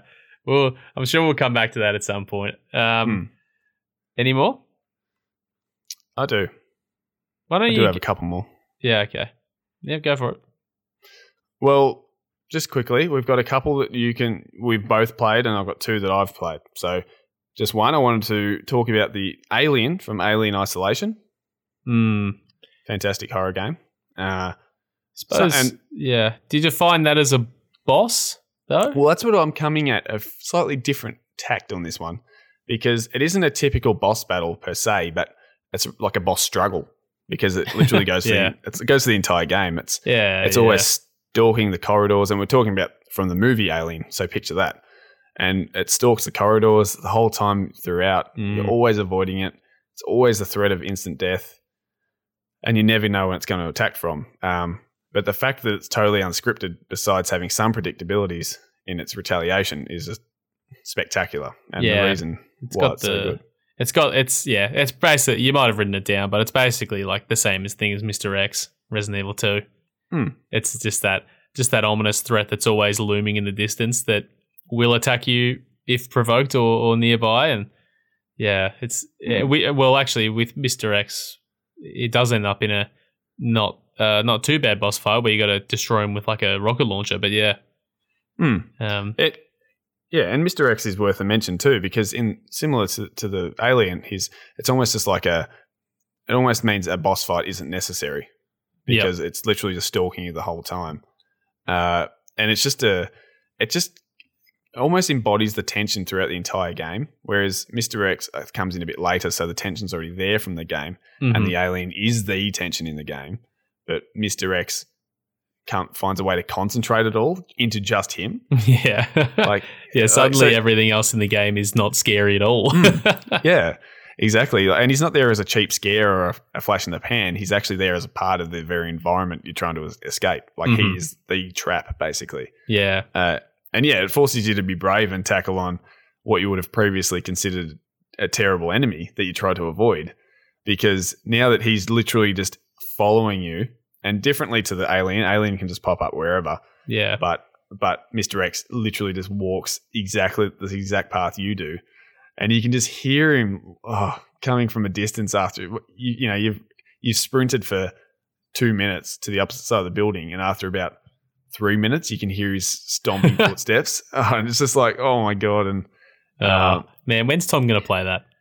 I know, Tom, play that, and yeah, it's just, I guess it just takes both enemies. They just take their game to such a level of intensity that a single boss fight couldn't do. Yeah, no. I've got 2 quick ones for you. Yep. And I promise I'll shut up. So I've got, I've wanted to give a nod to the legendary ships of Assassin's Creed 4 Black Flag.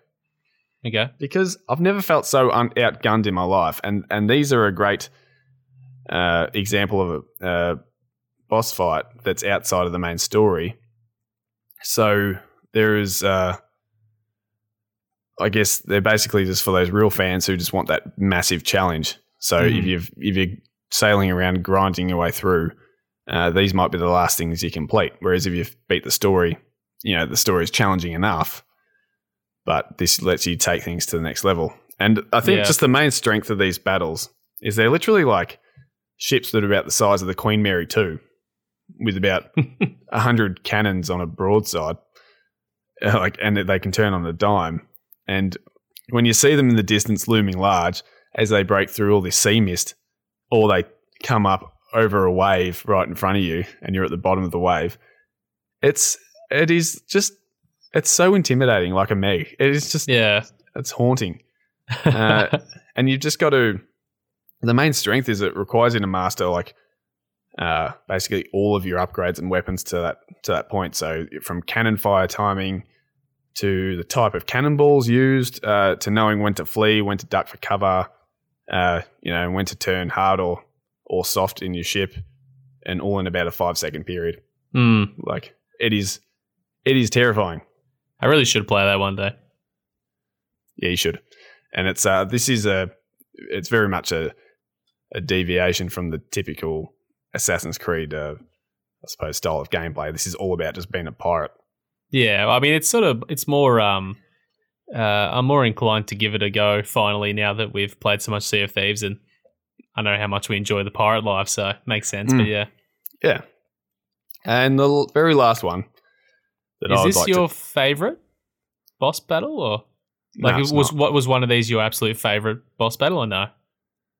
No, they weren't. Because the one I'm going to talk about is my favorite boss battle ever. And I wish I could think of what my favorite one is. Honestly, if we're talking about that, because I was planning on leaving Mr. X till the end, but it made sense to bring it in. Mr. X could be my favorite boss struggle of all time. So yeah, I love what he does to the game. But in terms of difficulty, though, this is probably my hardest, and this is in God of War, PS4 version, is Queen Sigrun of the Valkyries. Yeah, you'd recall me talking to you while I'm trying to defeat this thing. About 50 took me about 50 goes, and it was, I appreciated the determination you had that day. Yeah. It was impressive.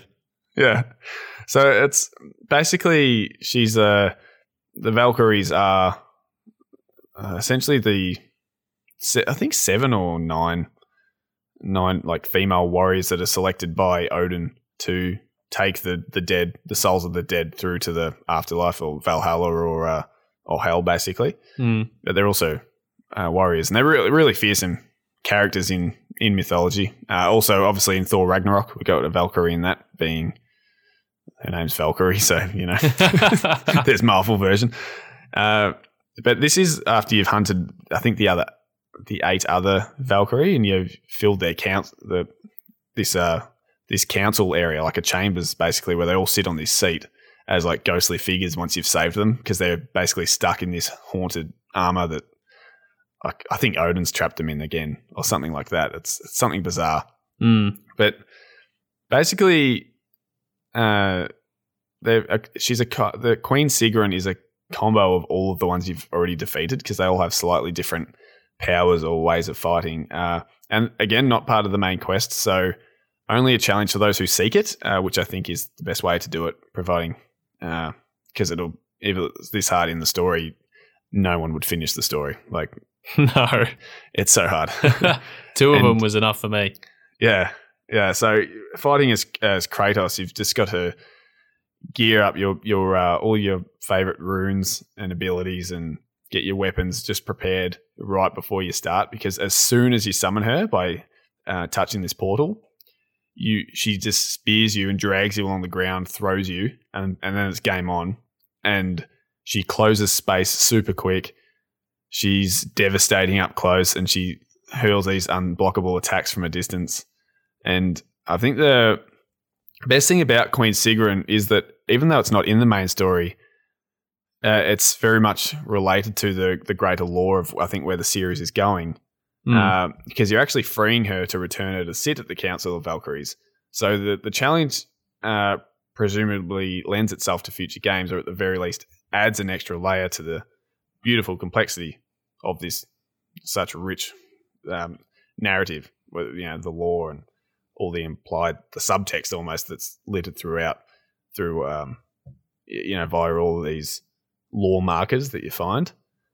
And and it's just one of our favorite games of all time, and it's not even a lot of people wouldn't even get to the point where they fight her, and she very much demands your very, very best. So yeah, it's similarly to Red, where you earn the right to face her.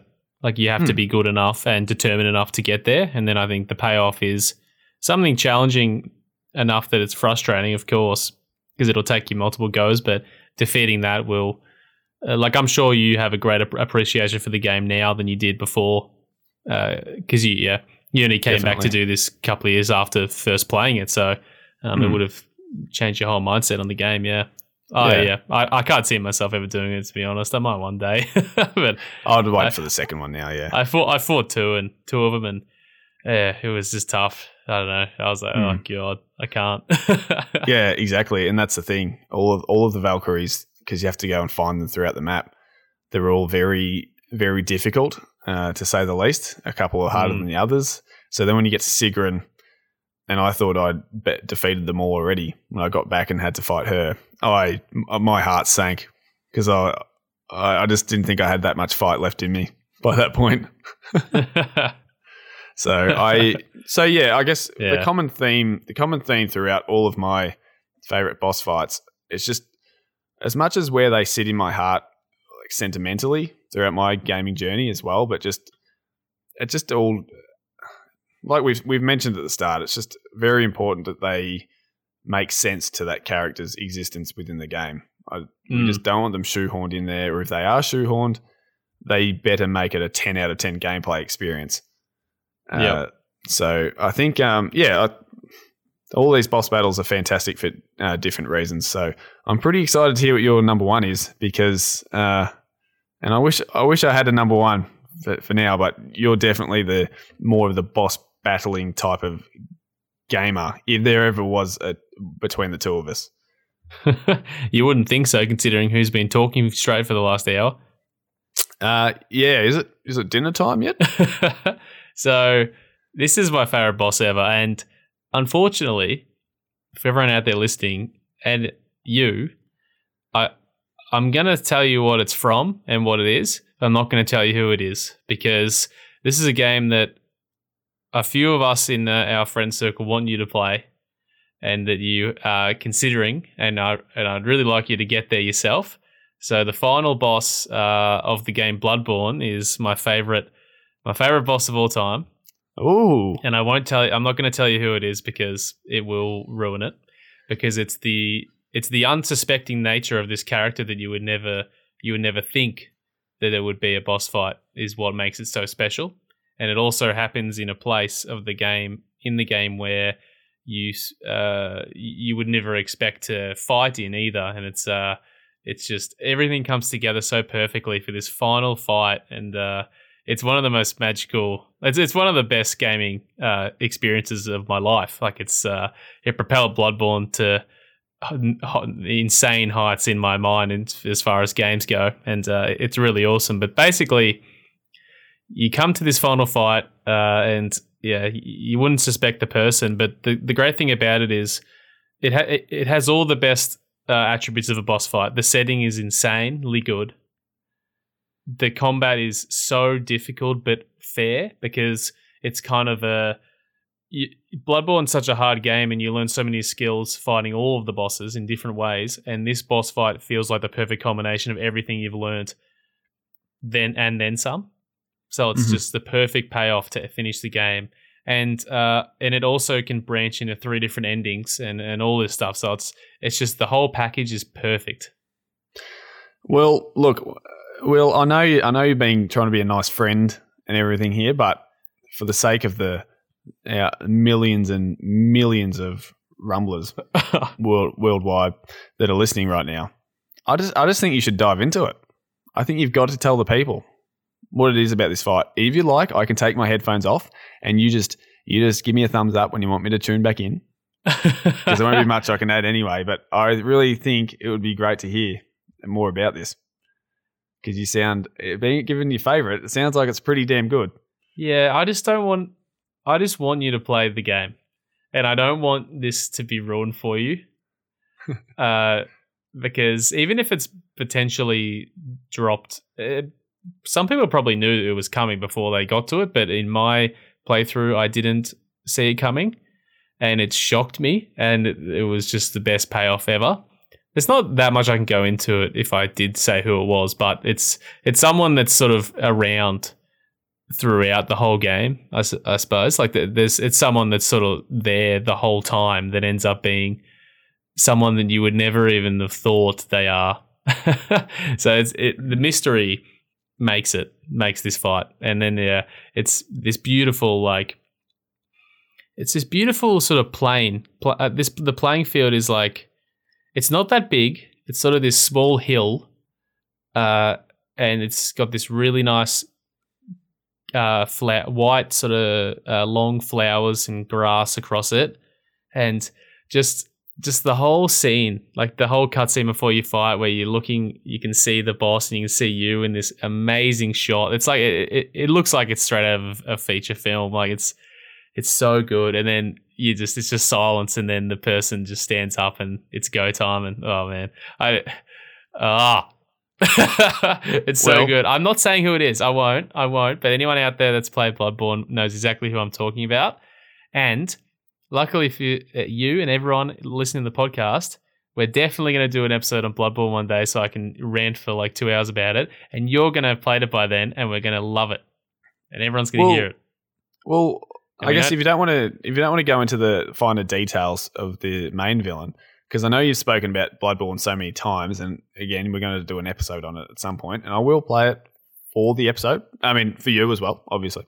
But what's so good about Bloodborne and its boss fights? Because I know that that is what defines the game, or its boss fights. It's almost in it's in those Souls games, basically timeline. So I guess and even I guess what makes it good environmentally and all that sort of thing as well. Because I'm personally not sure of how narrative driven the game is. Evidently, it is.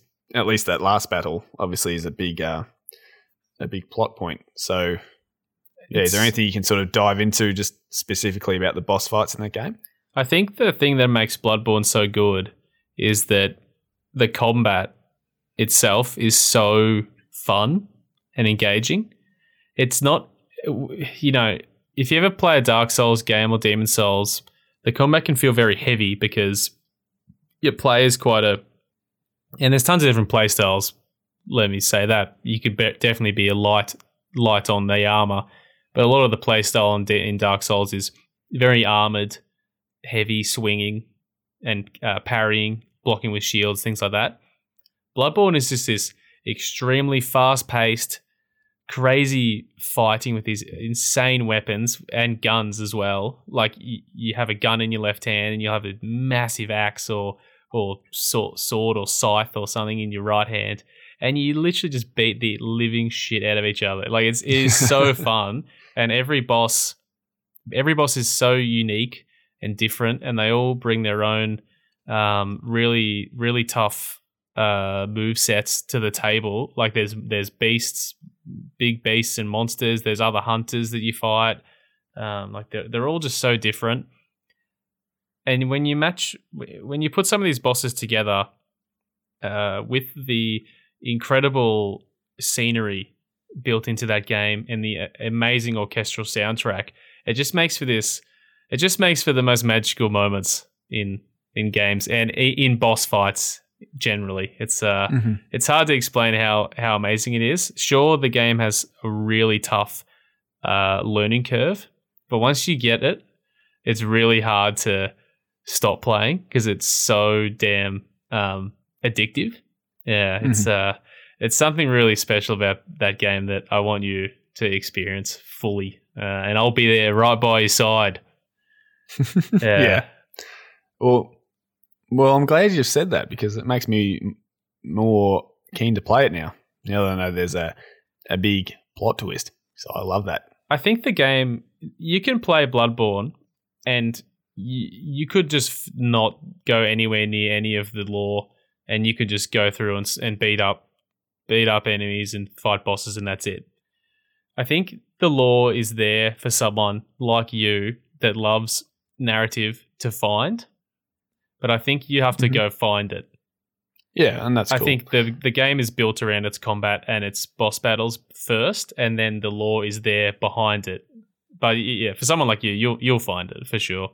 And I think that, it just reiterates our point, doesn't it? That even if it's not, if someone's gameplay driven and they come in to play something like Bloodborne, they just want to hack and slash, it's good that they can just do that. But if someone, say like myself, maybe like you to maybe a lesser extent, needs that anchor that actually pins the battle to the story, as long as that's there to find, that's actually a great way to implement almost like a gameplay centric game.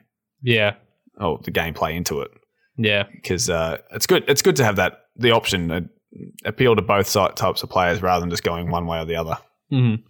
Nah, you'll love it, and I can come into your game and help you fight everything as well, so we can do it all together. No, I can't wait. Yeah. Well, that's all I've got as far as bosses go. That's all you've got. Yeah. What else? Is that it? Are we done? Is it lunchtime or is it dinner time? It's lunchtime.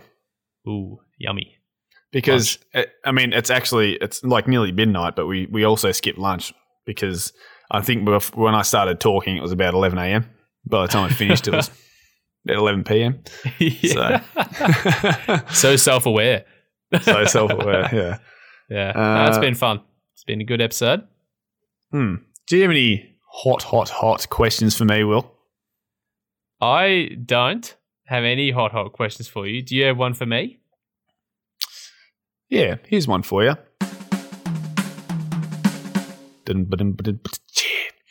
I want to know what one key factor in a game, similar to the question I asked you last week, actually, but what's more important to a good boss fight? Environment that it takes place in, the point of the story it takes place in, probably the relevance to your protagonist's arc, which is story, but say specifically to your character, or is the music the most important part, or other? I think it's kind of a funny question because I think the main thing that we've learnt in this last however long we've been talking, 2 hours, is probably that to make a great boss fight, all of the above has to come together to just make something perfect, to just make that magic. But if I have to pick one thing, it would definitely be the story leading into it because, nothing ever happens without motivation. It's the same as a movie. Like if the character kills someone in a film, like say a character shoots someone in the face without motivation, you're not going to not only not going to feel that bad for the person on the floor, you're also not gonna you're not gonna hate the person that took the shot either, because if you don't know why they did it or why the person was shot, you don't have any context to feel any emotion for either character. So if you go into a boss fight without any context or good context, that for that matter, then what are you fighting for? Yeah, for sure. I agree, and I did realize that in discussing my great boss battles that I didn't actually focus on the environment so much, and I'm not a huge fan of a typical arena style environment. So I think even though story is probably the key point, something like a great environment that almost lets you breathe or adds, makes the size of the villain, if it, say if it's a giant, if they give them that space to breathe and be huge and look more imposing, the better. And I guess that it's probably environments always probably played a bigger part in how I think of boss fights than I've ever actually acknowledged. So it'd be interesting from now on for me to actually focus on the arena, whether it's literally arena or figuratively, and sort of see how that affects me. Because I'm sure down the track we could actually do another episode of boss battles, because we've probably missed about 300 each. Oh, yeah. That we'd love to talk about. No doubt. I just want to say as well that two things. With the arena, one of the great things about, like, Bloodborne is the example I'll use, is that you can, and the arena can be anywhere. The thing about that game is that, especially when you play it for the first time, and the first time you play that game, you're very scared to do anything because anything could be around the corner and it's so hard and you don't want to die or whatever. You could walk into just like a cathedral that's just over there, the door's open, and then you turn around and the door's fogged out. You can't leave because there's a boss inside, but you didn't even realize, So like, I think the changing environments in that game is what makes some of the settings so special because they're so unexpected. But the other thing I wanted to say was boss fights, and we didn't really bring this up during the whole episode until now, but the music actually plays a huge part in boss fights. I think the right music can really set the tone of the fight from the very get-go. And I think, I don't have an example off the top of my head, but if you set the wrong tone through music for the boss, I think it would really throw off the whole balance of the room, if that makes sense. Like, it would just really stuff it. So music is very important to that kind of thing. And again, it's the same as like a film. It's like, imagine if the music for the fight between Anakin and Obi-Wan in Revenge of the Sith just bombed. Like, you wouldn't remember it nearly as good. Yeah, for sure. Oh, and even speaking of that's not a boss fight, but we spoke about the Arkham City menu music last week and how that when you get into start the game up, you already feel like you've lost a battle because of the way it's sort of shifted. Like, you feel desperate already, and even speaking of two of our favorite games ever, the Ori and the Blind Forest and Ori the Will of the Wisps. Speaking of those games, when we have boss battles in there, they're actually it's really sweet music still, but it's almost like a tortured serenity sort of music, if that makes sense. Like, it's really serene still, but enough to make, but sort of sad because you know that the thing you're attacking is just like a creature or a thing of wildlife or something that's corrupted that you really actually don't want to hurt. Yeah. So it actually ups that ante again and just it makes you hurt in the right way. Yep, I totally agree. So it'd be music's always the forgotten thing in the visual world. Oh, wait till you hear the music in Bloodborne. My God. My God.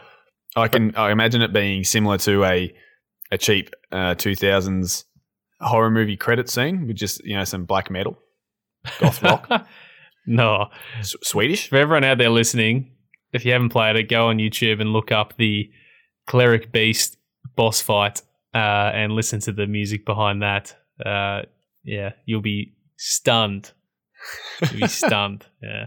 Well, this has been a good chat. I think we've definitely run long enough to over 2 hours. Who would have thought we'd speak for this long?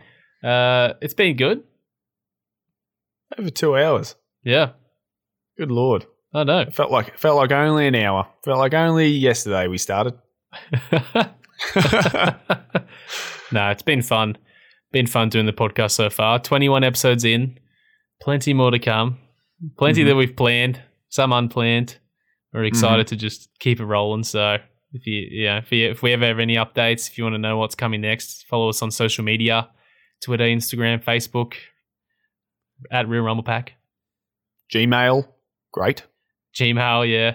Go on. What's that one that Google had for a while? For a little bit, there was like a Google social media. It was Google. Don't know. Oh, what was it? I'm sure it was great though. It looked really lame. I think they integrated it with YouTube at some point, so I actually had it for one point, but like for no real reason. I don't know. Google Plus. Google Plus, was that what it was? Yeah, probably. Yeah, it was It was really bad. MySpace was better. Follow us on MySpace. We should make a MySpace. Yeah, we should actually. Yeah, and that's still going. Yeah. We can't wait to get back in person and start actually cranking these out and we do actually have a few bonus episodes that are going to be littered throughout the next few weeks. So keep your eye out for them. We will notify you on social media when they're up and about. So definitely follow us. You should be following us. If you're not following us, what are you doing? That's Seriously. a bit rough. We're posting on Instagram on Sundays. We're doing our weekly random game of the week. Yep. Well, from our collections, like a game from our collection every weekend, every Sunday. And next week I am moving house, and I will be unpacking all of my games, which I've got more hard copies than Will. Even though Will's played more, I've got more hard copies. So we should have at least the next 10 years of random Sunday games. Of Sunday content. Yeah. So you got to subscribe to those Sundays. Yeah, beautiful. All right, well, it's been fun. Until next time, see you later. Thank you. Thank you, and bye.